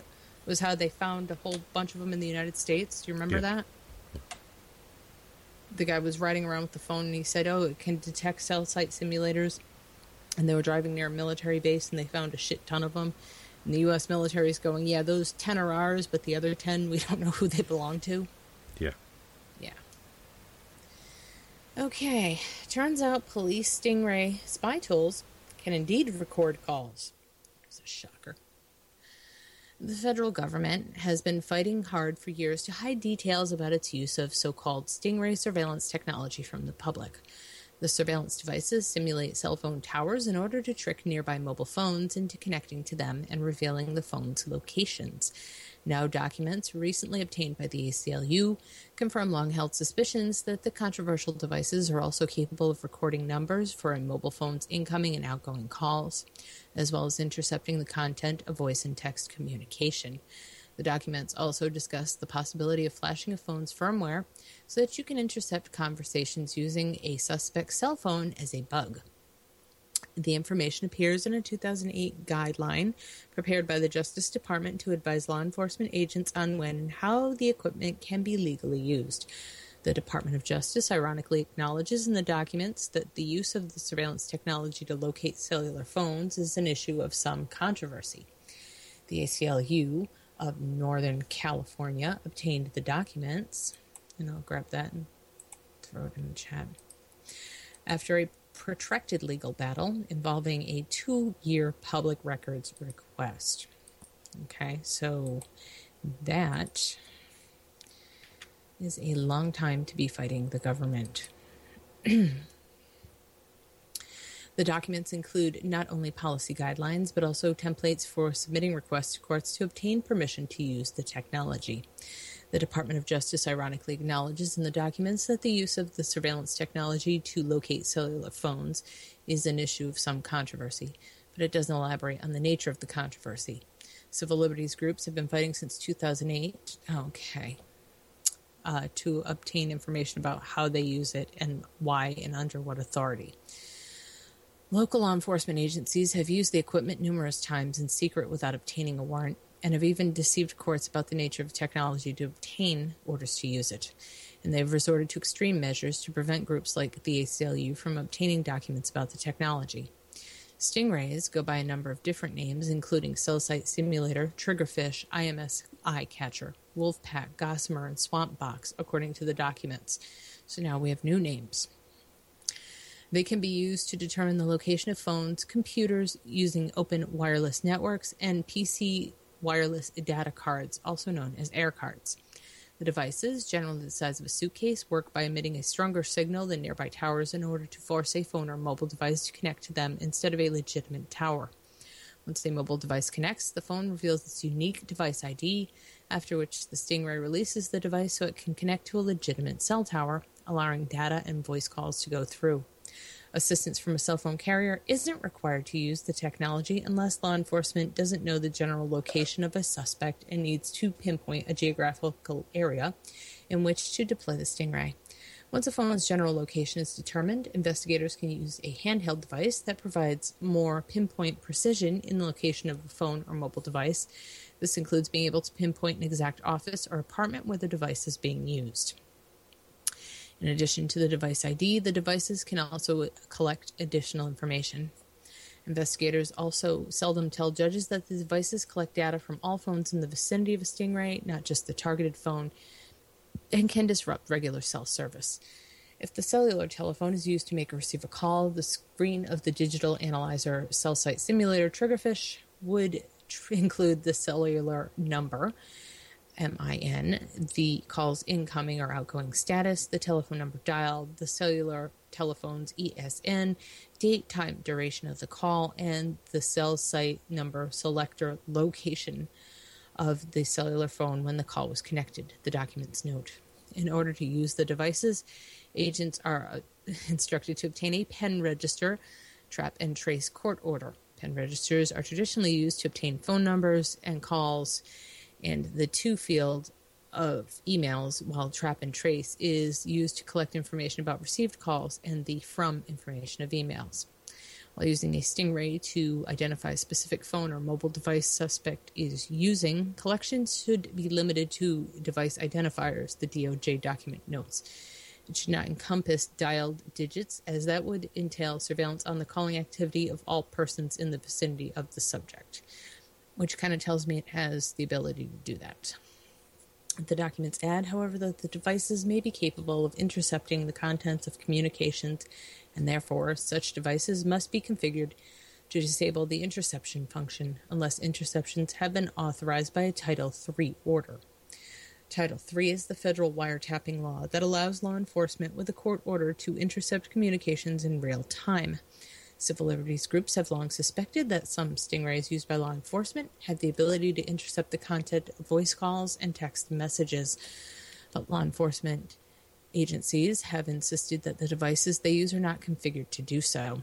Another controversial capability involves the ability to block mobile communications, such as in war zones, to prevent attackers from using a mobile phone to try and trigger an explosive, or during political demonstrations to prevent activists from organizing by mobile phones.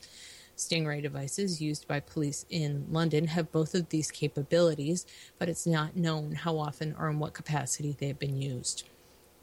The documents also note that law enforcement can use the devices without a court order under exceptional circumstances.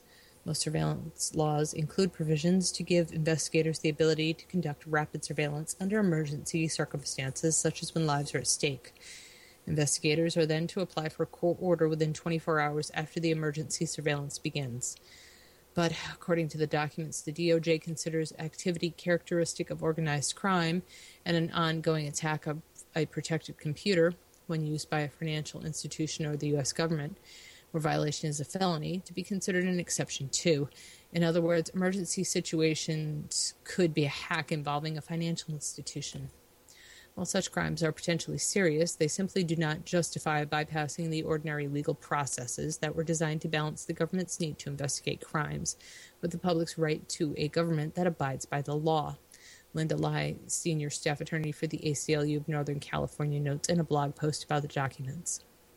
Another issue of controversy relates to the language that investigators use to describe the Stingray technology.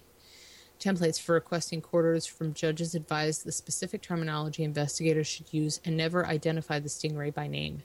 They simply describe the tool as either a pen-registered trap and trace device or a device used to detect radio signals emitted from wireless cellular telephones in the vicinity of the subject that identify the telephones.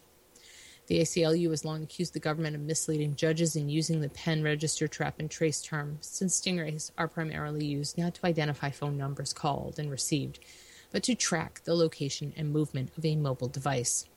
Investigators also seldom tell judges that the devices collect data from all phones in the vicinity of a stingray, not just a targeted phone, and can disrupt cellular service. It's not known how quickly stingrays release devices that connect to them, allowing them to connect to a legitimate cell tower. During the period that devices are connected to a stingray, disruption can occur for anyone in the vicinity of the technology.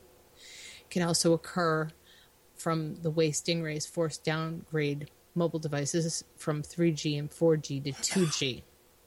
They're being used to intercept the concept of communications.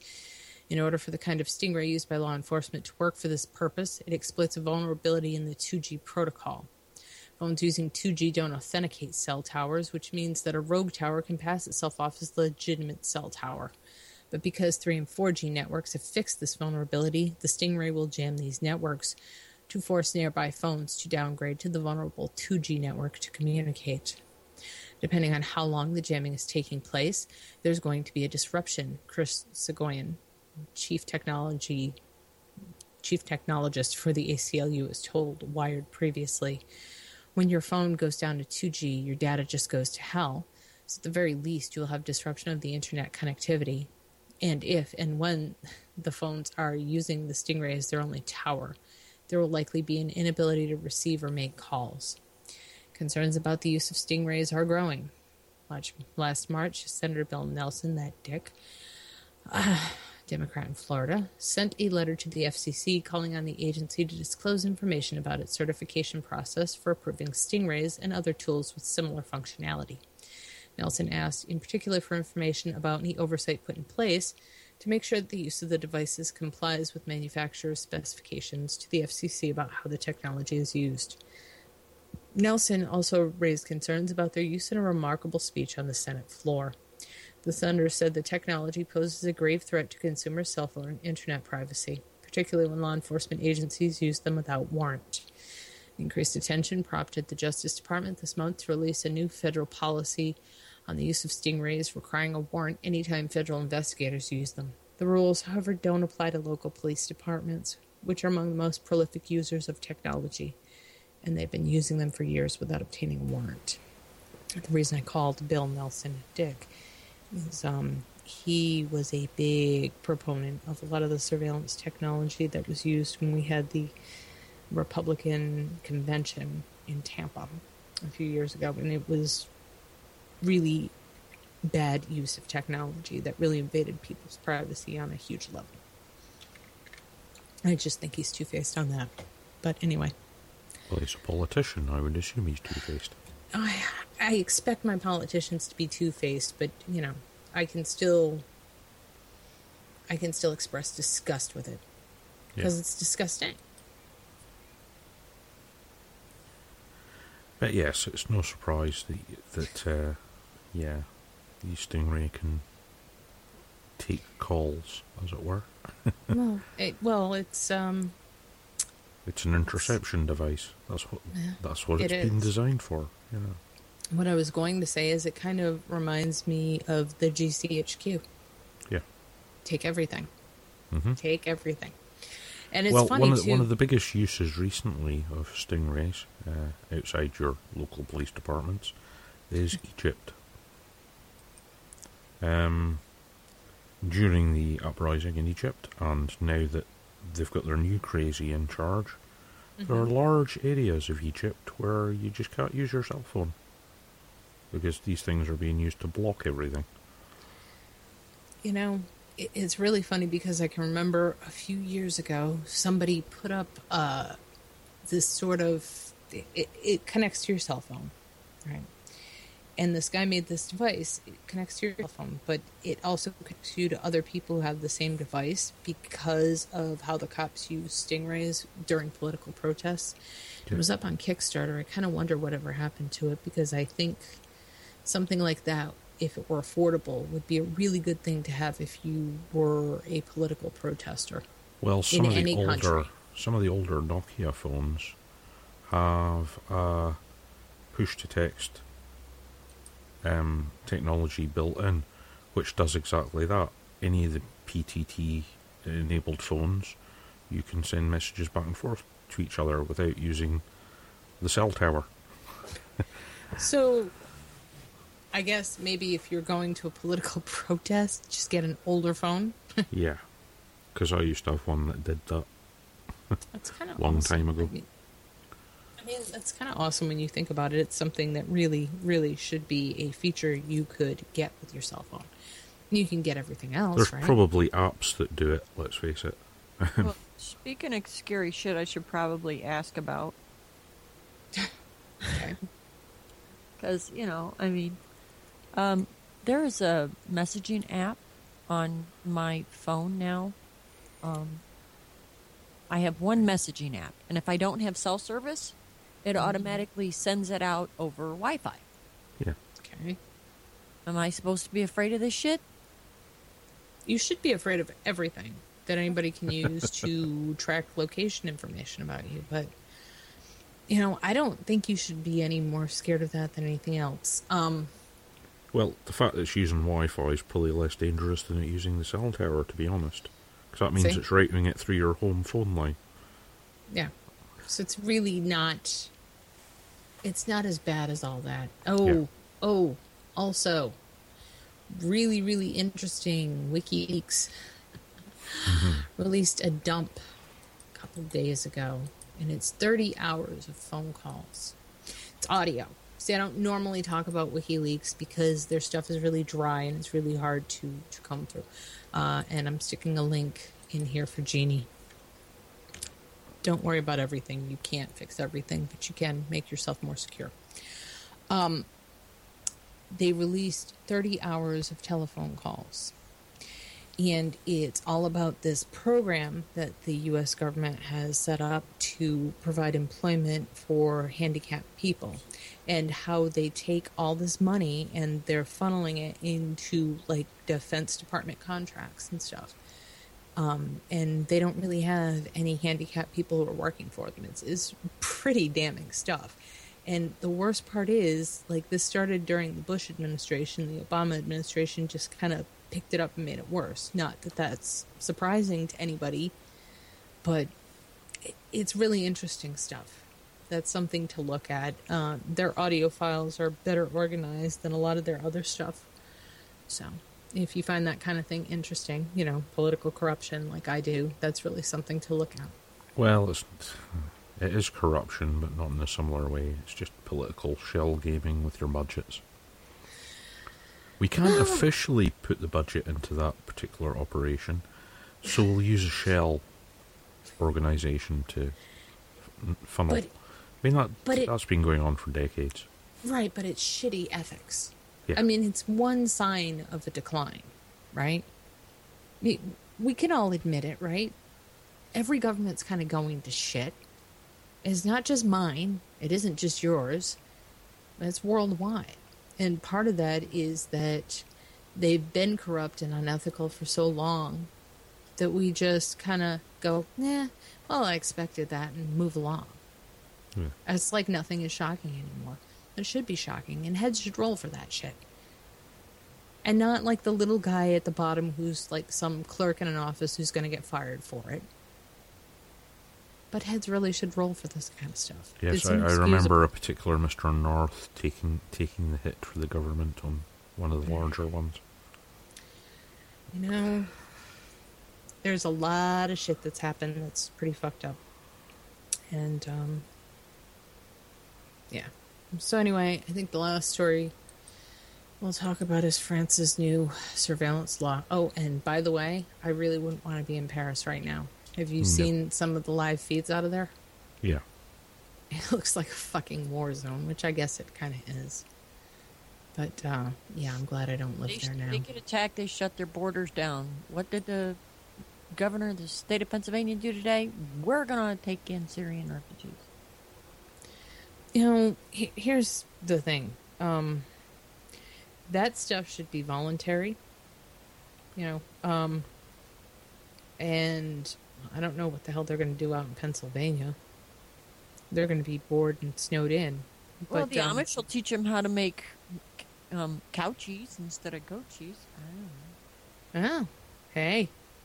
Well, they can share beard grooming tips with the Amish. Not bad. God, it's really funny. We didn't have a whole lot of Amish where I grew up, but we had a lot of Quakers. You want some? No. Do you want some Quakers? No. You don't want them either. Do they? Yeah, well, no. I was going to say something, and it would come off as sounding very cold and callous, and I don't mean it that way. I just mean that it's an affront to my nasal passages. God. Okay. So anyway, France. As it plans its response to a series of 6 terrorist attacks Friday night that killed 129 and injured 352. And by the way, the Eagles of Death Metal is a shit band. I just thought I would mention that. The government of France will likely step up its efforts to keep tabs on the movements and communications of people within its borders. As it happens, the attacks have occurred only a few months after legislation in that country passed a sweeping new surveillance law that gives the government broad powers to closely monitor the mobile phone and internet communications of French citizens. Passed by the French Parliament in May in response to the attacks on the Paris-based magazine Charlie Hebdo, the law allows governments to monitor phone calls and emails of people suspected of connections to terrorism without the authorization of a judge. It's like our Freedom Act. But it goes further than that. The law requires internet service providers to install black boxes that are designed to vacuum up and analyze metadata on the web browsing and general internet use habits of millions of people using the web, and to make the data available to intelligence agencies. In exceptional cases, the law allows the government to deploy what are called stingrays, or IMSI catchers, to track all mobile phone communications in a given area. These catchers are basically designed to impersonate cell towers, but they intercept and record communications data from phones within range, and can also track the movements of people carrying the phones. Finally, the law allows government agents to break into homes of people of suspected terrorism for the purpose of planting microphone bugs, surveillance cameras, and to install keyloggers on their computers, devices that capture data on every keystroke and mouse click. Critics of the law complain that there is not much oversight and that the conditions under which the law powers can be triggered are vague. As The Verge noted in July, the government can authorize surveillance for major foreign policy interests or to counter organized delinquency. Dissent. The surveillance operations are overseen by a 9-person committee led by Prime Minister Manuel Valls. But that committee has only an advisory role and cannot overrule decisions by the Prime Minister. Oh, the description there I love is the description of how they've worded it. Organised delinquency. Oh my God, two kids have organised to skip school. Whack out all the surveillance gear. Well, but it's not that. That's what they should have said was dissent, and what they mean is political protest. Yes. So, once again, in the rush to keep us safe, allegedly, this is what they do. Well, as I said, they're already, in the UK, they're also going, after Paris, we might want to rush through the Snooper Charter, which is the similar thing in the UK. They're taking all this information, right? They've got so much information, they can't possibly wade through it. It's not even really helping them in too many investigations, right?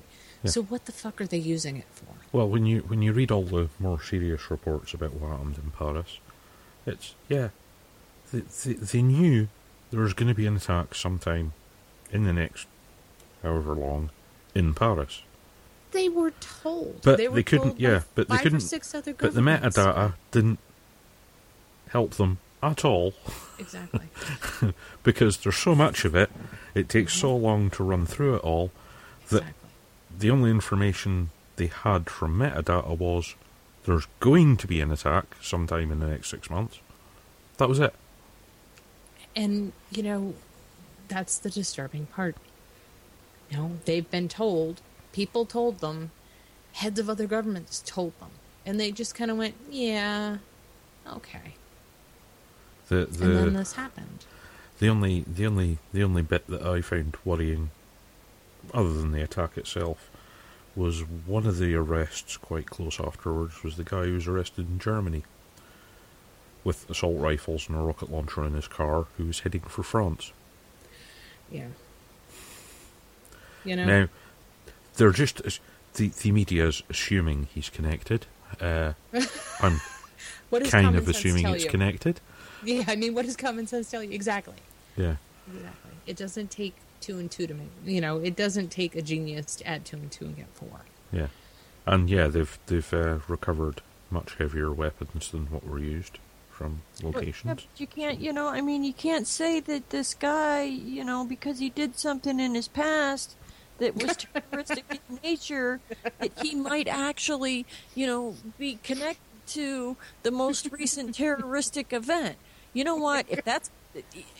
fuck me. I mean, if that's profiling, I thought that was always just considered logic. It is not Spock or anything, but I also want to know what they make passports out of,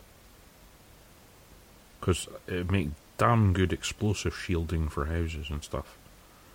Because they found that intact Syrian passport outside the Stade de Paris, and it was attacked by guys who blew themselves up. So the passport survived the explosion with no damage. Looks pristine. It's just kind of amazing. Pristine. Either that, or as some conspiracy people think, that's awfully convenient. That plus the fact that the media were being careful, and so were the government, and saying, we can't confirm that was the guy who actually blew himself up.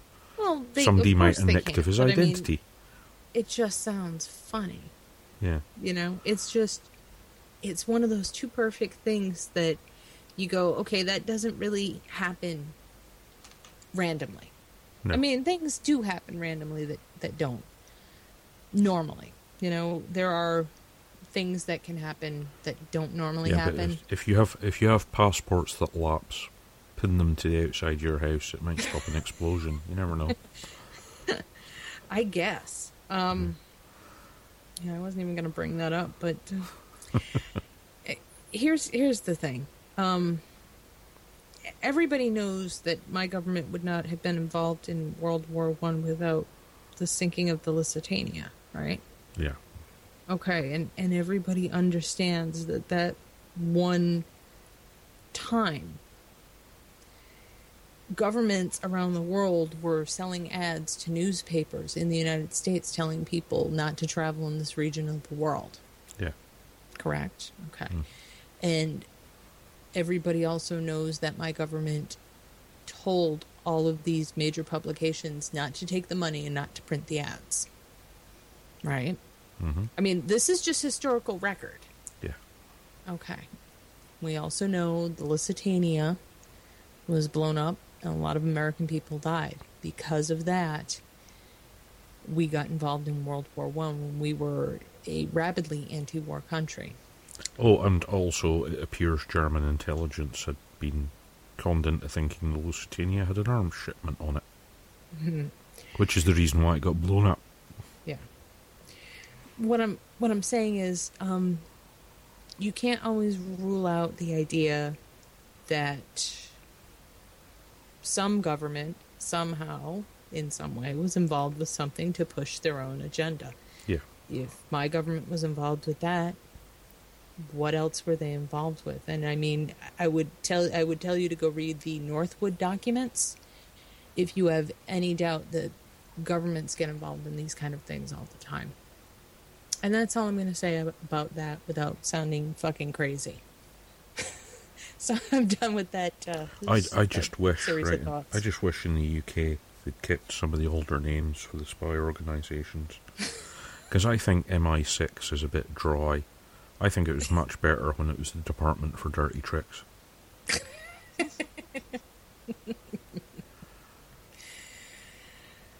You know what? I think it's humorous, and I think it's truthful, and I think the one thing the government does is, well, the two things the government does is, A, it has no sense of humor, and B, it is not truthful. So you probably won't see a return to fun things like that anytime in the near future, which is a shame, because that would... These are the same people who come up with the Smurfs idea, so, you know... Well, it's not really the same people. That's their surveillance people. And let's be honest, anybody who has an interest in surveillance from either side is going to be kind of like a geeky, techie person. Yeah. And that's kind of what I am. That's kind of what you are. So, of course, we find, like, Paranoid Smurfs, like, the funniest name for a program, and look what it does. You forgot to point that out. That's kind of what I'm on.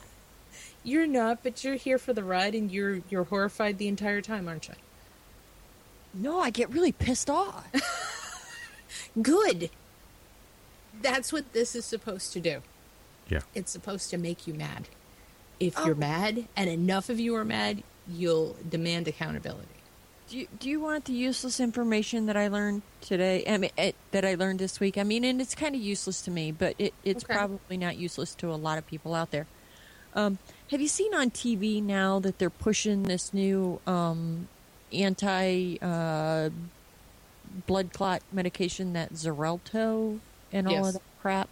Yes. Okay. So I was talking to a nurse who shall go unnamed. Historically, Coumadin has been used to treat people with Coumadin and heparin. Right. It's been used for people that are clot prone. I know that when I had my PE, that the entire time I was in intensive care, they had me on Coumadin and heparin to dissolve this blood clot in my lung. Right. You're not supposed to have a blood clot in your lung the size of a golf ball. I guess it's a little dangerous. But anyway. Yes. So these are the drugs that historically have been used to treat this. Mm-hmm. And now they have come out with these new medications to treat them. And of course, they're what is being pushed. And we know this because we've all gotten into advocacy so much. We know that the FDA approves what they're paid to approve, and that doctors are going to prescribe what the drug companies pay them to prescribe. Mm-hmm. If you happen to be taking Coumadin, yes, you have to have your liver enzymes checked. Right. You have to have a blood test to confirm your liver enzymes are where they should be. Mm-hmm. And that's about it. Okay? Mm-hmm. If you get cut or you get in a car accident and you're hemorrhaging and you're on Coumadin, of course your blood is not going to clot. Mm-hmm. But the normal counteractant for Coumadin is vitamin K. Okay. Right. And that's in leafy green vegetables and in kale, and it's very easily found in nature. Yeah. Vitamin K is something readily available. And so, you're not going to bleed out. Do you want to know what the counteractant for these two new medications are? Rattlesnake venom? Something really hard? Nothing. What? Nothing. What? These are the same motherfuckers that want vaping to have no risk. You can drip no liquid on yourself. So systems have to be sealed. You can't have any flavors. You don't want them to appeal to anyone, and they should look ugly. Yep. These are the same motherfuckers that want to get rid of all risk for tobacco products, what they consider us. And yet it's okay if you bleed to death taking this stuff. Have a nice day. Here, this medicine, you will not have to have your liver enzymes checked, but don't get a hemorrhage of any kind. No, and for God's sake, don't stick yourself with a pin. You better not be a klutz and take that shit. I was like, are you fucking kidding me? And she looked at me and she says, no, I'm not kidding you. I wish that I was kidding. Do you know how often we say stuff on here and I go, I'd like to say I was surprised. I don't. But I'm not. I'm not ever surprised. Yeah, well, when it comes to drug and chemical companies, you can't be surprised anymore.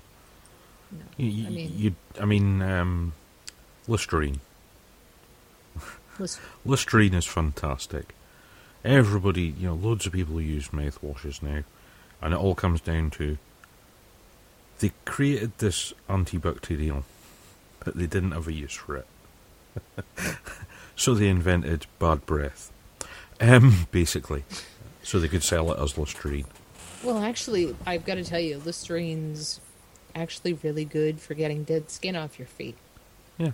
And it's also good if you've got, I don't want to have a dog who has mange. He just has really bad skin.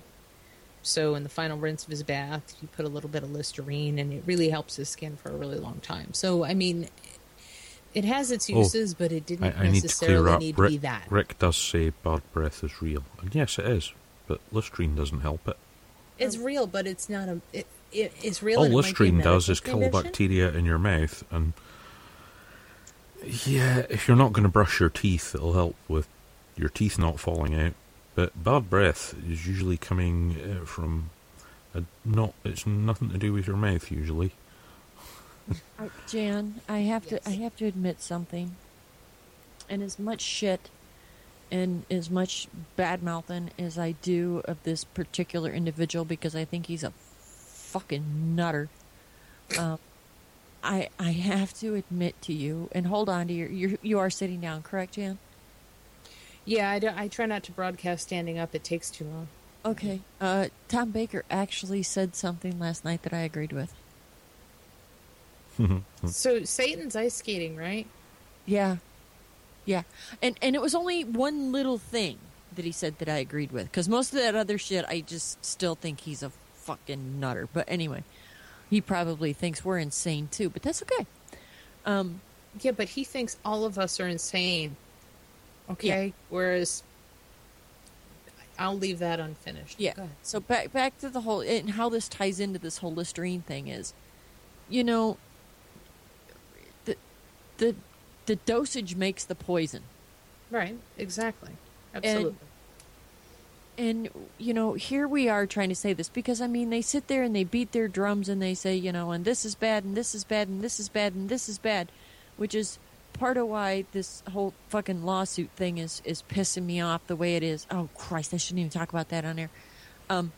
Because we know that the dose makes the poison. Mm-hmm. Okay? Yes. And he said that last night, and then of course he went all off in this other complete direction, and I was like, whoa, what? But when he said that, I'm like, holy fuck! I actually agree with something this man has said. No, you're not agreeing with that. Stop! No, stop! You're not agreeing with something he said. He's parroting science. You're agreeing with science, so you can stop flagellating yourself for that. Okay, all right, I feel better.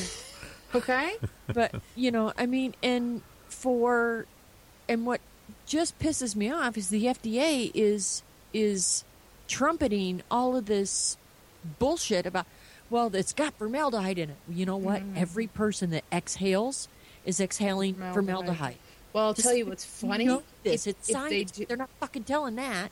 Right, but I mean, if you look at those breath tests, the people who exhale the most formaldehyde are the people who are diabetic.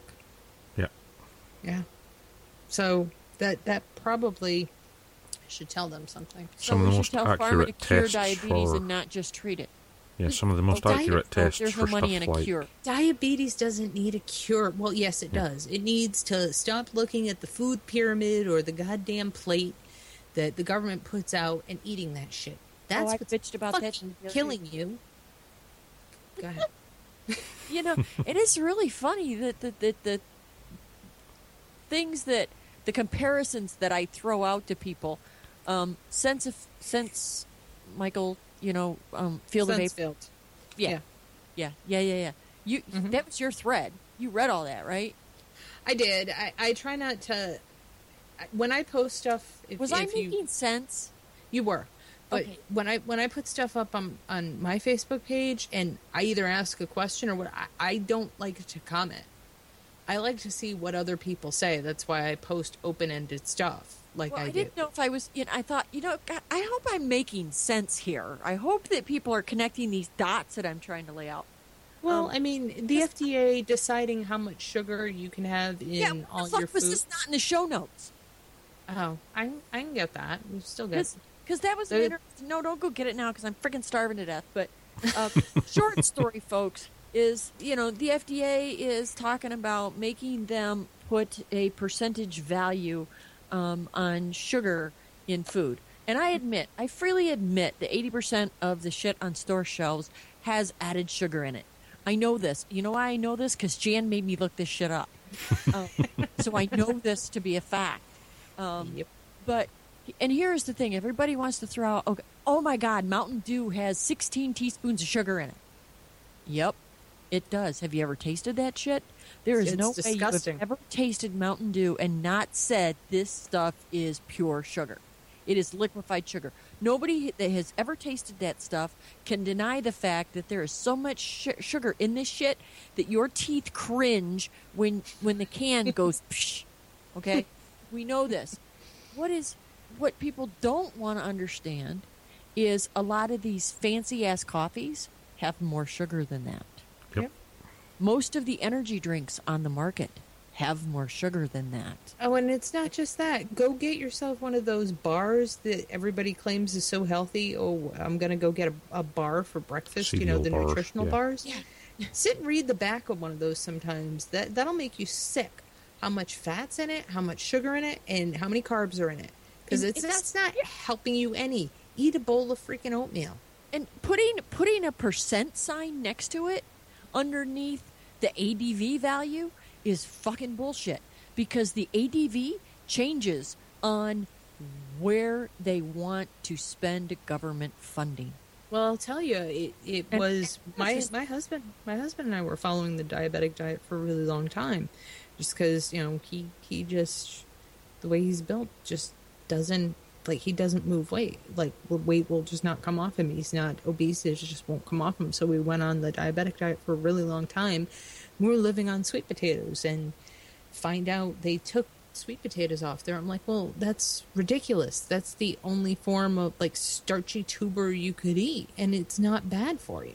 But they just take shit on and off that list as they feel so inclined. Now, and it's a shame, because this stuff, if medicine gave a fuck about you as more than the money you could pump into it, would actually matter. This is why so many people go on the internet and research their own conditions and find ways to treat themselves, because not only is there corruption in your government at all levels and all systems, there's also corruption and collusion in the medical industry. So who can you trust but you? The one that gets me, that's still used a lot, is diabetics have trouble with sugar. Right. That's the science. But what these public health people and everything keep doing is going, sugar's causing diabetes. No, it's not. It isn't. It's fat that's causing diabetes. Eating a high-fat diet destroys your body's ability to control insulin properly, which then means you have problems with sugar. Sugar causes completely different problems. Well, I mean, the whole thing, your whole body is connected. So your stress level, the amount of sleep you get, and the things you ingest, they show what kind of shape you're in. Yeah. I'm kind of short and round. That's the shape I'm in. And it doesn't matter if I eat a salad every day and go vegetarian. It doesn't matter if I eat a lot of meat. I'm short and I'm curvy. That's how I'm built. That has never changed. And it doesn't matter. It doesn't matter when I weighed 96 pounds and you could see I was still shaped the same way. That doesn't change. Yeah, I'm in shape, Jan. Round is a shape. So I am in shape. Just not the one that everybody seems to see fit. But up until I started, here's how fucked up the food industry is. You go to the deli and you think you're doing a good thing, and I'm going to get some nice lean turkey breast from the deli, and that's what I'm going to make my sandwiches out of. Of course, I'm going to use bread that has been treated, the flour's been treated with all kinds of bleach and everything else, and everything good. The good that was in that grain has actually been stripped out of it, but that's okay, because I'm still going to get the nice lean turkey breast. And my husband always watches that show, How It's Made. Yeah, you don't. Let me tell you that turkey loaf, you don't want to know how it's made. I learned last night how it's made. You don't want to know. Never buy it again. And it's not even so much how they make it. It's how they cook it that I'm wigging out about. Because once I get into DIY, and we always have this question in the DIY world, low-density polyethylene, high-density polyethylene, PET, glass, and all this, right? So I did a lot of reading on plastic. And one of the biggest things I have found about any form of plastic is you do not want to heat it. Heating plastic is not a good thing, especially if it's got some kind of food substance in it. Now, you've just ruined my lunches for the next year. Go ahead.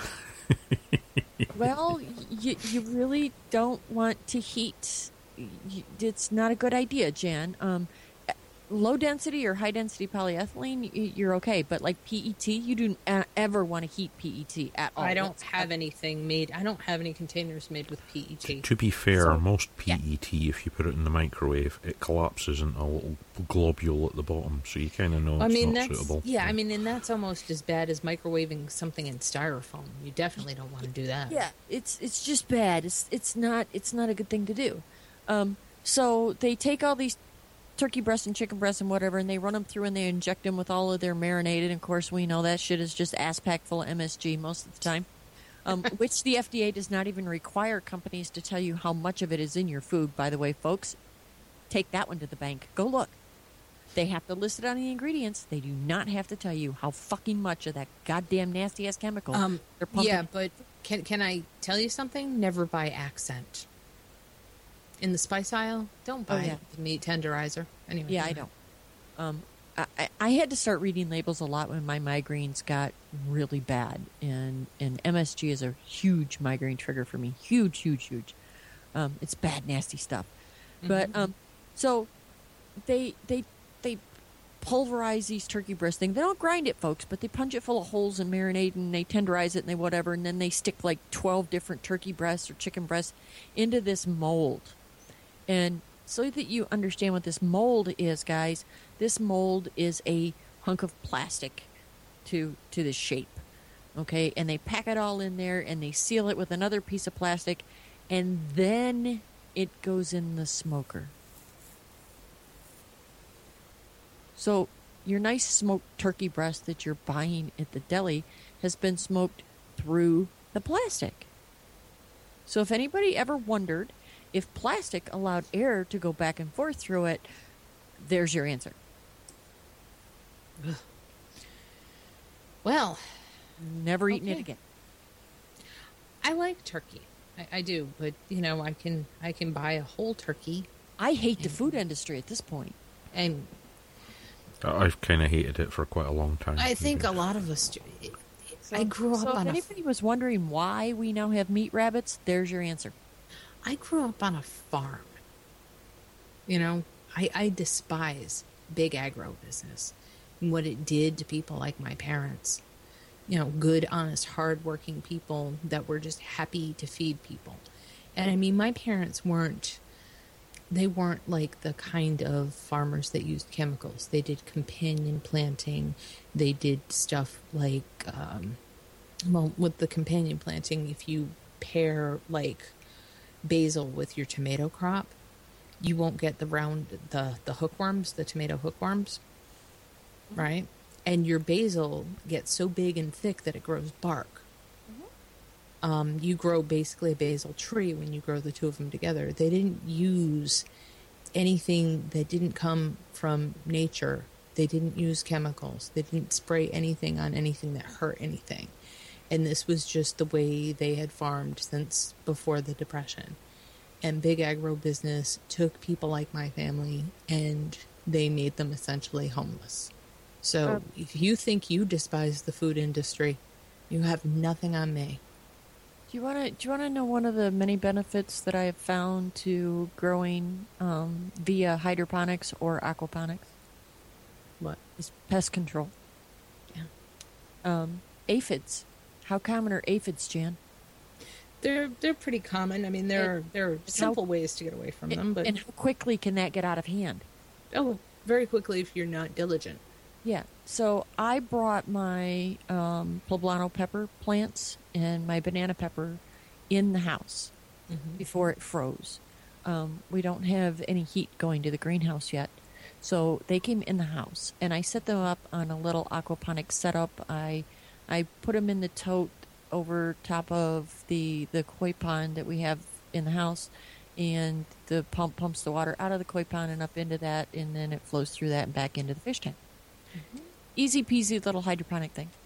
Well, I noticed the other day, and I'm like, son of a bitch, there was aphids on these things, and the bastards are everywhere. It's very easy with hydroponic. You just pick the whole thing up out of the system, and you take your plant, you take it over to your kitchen sink, and you turn your sprayer on, and you go psh with the water, and all the aphids go right down the drain, and they're gone. Mm-hmm. If you balanced it really well and had a really good setup, you have archer fish amongst the koi, and they'd eat the aphids. Well, yeah, but you still got to get them off the plants and into the water.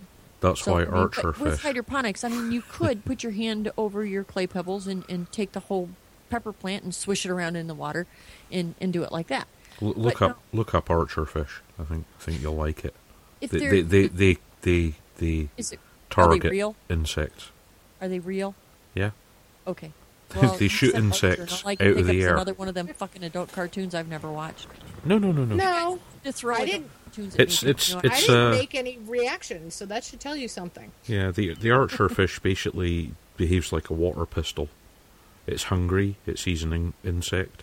It squirts water at the insect to make it fall out of the air, so it can eat it. Yeah. Oh, that's kind of cool. Yeah. Mm-hmm. But, if these were growing in dirt, what would we have had to have done? Well, you would have had to have, hopefully, gone on the internet and found some lace wigs somewhere that you could order live and release, and hopefully they stay around and eat your aphids, which is probably not going to happen. Or you're going to have to dump chemicals all over the plants. Well, no, not really. I mean, there's like dish soap. I think it's dish soap, vinegar, and distilled water. If you spray it on them enough, it makes them leave. They don't like the acidity of it. Yeah. And the dish soap makes it stick. Because neem will kill your plants. And you don't want to eat vegetables off of anything that's been sprayed with neem oil. I gotta tell you, neem's pretty awesome. I mean, neem kills fucking nasty everything on vegetable plants. Well, right. I'm saying, you don't want to eat it in encapsulated form, though. It kills HIV. I mean, how great is that? Oh, and speaking of HIV, so Charlie Sheen, supposedly he's going to announce tomorrow that he has HIV. And I guess my question is, all that time he was running around yelling winning. So what did he win? The STD sweepstakes? Yeah, Karma was looking, going, yeah, enjoy it now, bitch. Mm-hmm. Exactly. I'm sorry. I don't know even why I thought of that. You remember that from a few years ago, don't you? Yes, the dragon blood. Running around like a tiger nut. Blood. That's what it was, tiger blood. Yeah. I just thought it was kind of funny and ironic and a sick, twisted, you're getting yours, slightly vaping related. How is his e-cigarette company doing? I have no idea. Well, that was totally completely off topic. Ooh, shiny. That happens occasionally. I derailed this show for fucking half an hour straight. That's all right, but you're still hungry. I could have read that whole story and we could have analyzed it. I know. That started me bitching about the food industry because they're a bunch of corrupt bastards that are feeding us poison every day. That's okay. Well, but again, we know it. How many people are going to stand up and say something about it? Me. Besides you. Besides me. Besides Very. Who's going to stand up and talk about this on a regular basis? And, I mean, do you really want the person that makes the decisions about that to be someone who worked for Monsanto? And by the way, that's who the government's got making your food decisions at the FDA. Yeah. And unfortunately, we can't really listen to Jamie Oliver either because he's an asshole. Well, he's a total asshole. My favorite thing is when he talks about how horrible sugar is and we're all fat, we're all lazy slobs, we're all going to die. And then Chris Snowden will go and drag out one of his recipes. Oh, yeah. And go, hey, look, here's your cheesecake recipe. 2 pounds of sugar. really? Yeah. So they talk out of both sides of their face. That's all your political leaders and your politicians. Jamie Oliver is a Jamie food Oliver. campaigner because he's paid to be a food campaigner. Yep. He used to sponsor one of the supermarkets over here as well. Huh. At the same time as being a food campaigner. You're like, yeah, that doesn't work. Hey, do you have Aldi's over there? Yes. We're getting one. Oh, you're in for a surprise. Okay. One, you won't recognise any of the brands. Okay. And then you'll go, how is this so cheap? Because that's what they're known for. So cheap. Well, then they pick the perfect place for it because, I might live in the same zip code as the asshole Bushes. And it doesn't mean I live in the rich part of the zip code. They live in the rich part of the zip code. I live over here in the I don't know how it'll work in nice North area. America, though, because they're successful in Europe, because the likes of, we've got an Aldi here in my town. Yeah, but and you go in, and most of the stuff's from Germany, Spain, Italy, and you've never heard of it, and you can't pronounce the names of it. Mm-hmm. But, it's generally good quality stuff, but really cheap, because what they're basically doing is buying surpluses from different places, repackaging it, and then selling it cheap in their shops. Don't know what they're going to do in North America. It's kind of worrying in some ways. We have one up here. The one that always floored me was when I lived in Dallas. They had this place called Food Lion. We had a Food Lion here. Did yours close down? Yes. Yeah. Because it was like every 3 months or something. It seemed like it was that. It might not have been that often, but it sure as fuck seemed like it. They were doing a recall because their Cheerios brand had salmonella poisoning. Yeah, just stuff that you wouldn't think could contaminate. Stuff that only contaminates fish would be contaminating their tortilla how do you have chips. fish reptile disease get in my Cheerios?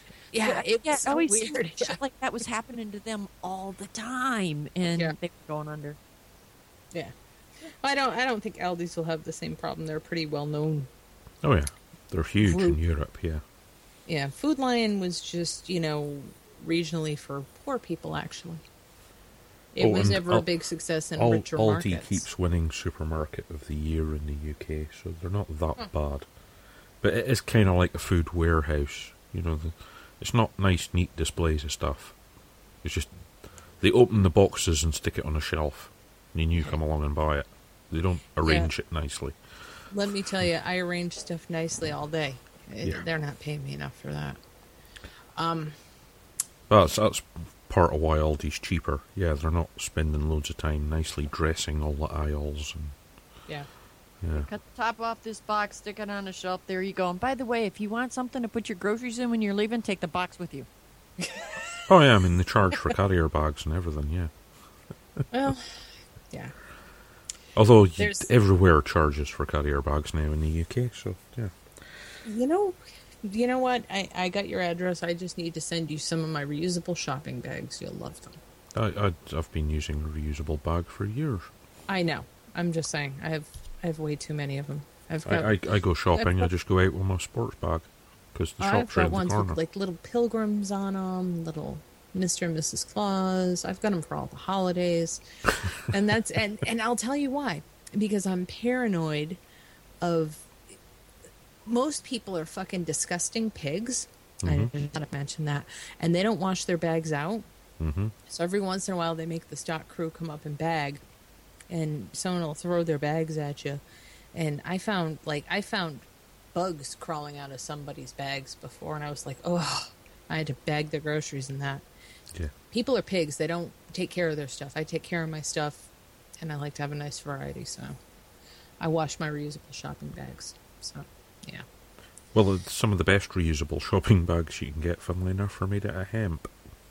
Yeah. Insects don't hang around those. Hemp's actually a really good crop. Yeah. It does a lot of good things. And it's a shame we don't use it more, although, I think our founding fathers smoked a lot of it. I'm pretty sure. Yeah. Yeah. Okay. Until they discovered marijuana, anyway. Yeah. Well, yeah, they're actually, technically, they're the same plant. Well, yes. It's just that it doesn't have the female flowers. Anyway, probably not the discussion you thought you'd get on a vaping show, or at least this vaping show, right? Okay. I guess that's it, unless you want to play the Muppets theme song to take us out.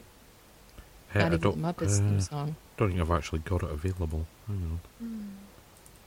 I might have. I've got too much stuff on my computer. Yeah, you do. When you have to get terabytes of space, you might have a little too much stuff. Why do you always come here? I just will never know. It's like a kind of torture to have to watch the show. That was just a short one. That was the right part. Yeah. Good night, guys. We'll see you next week. Thanks for listening.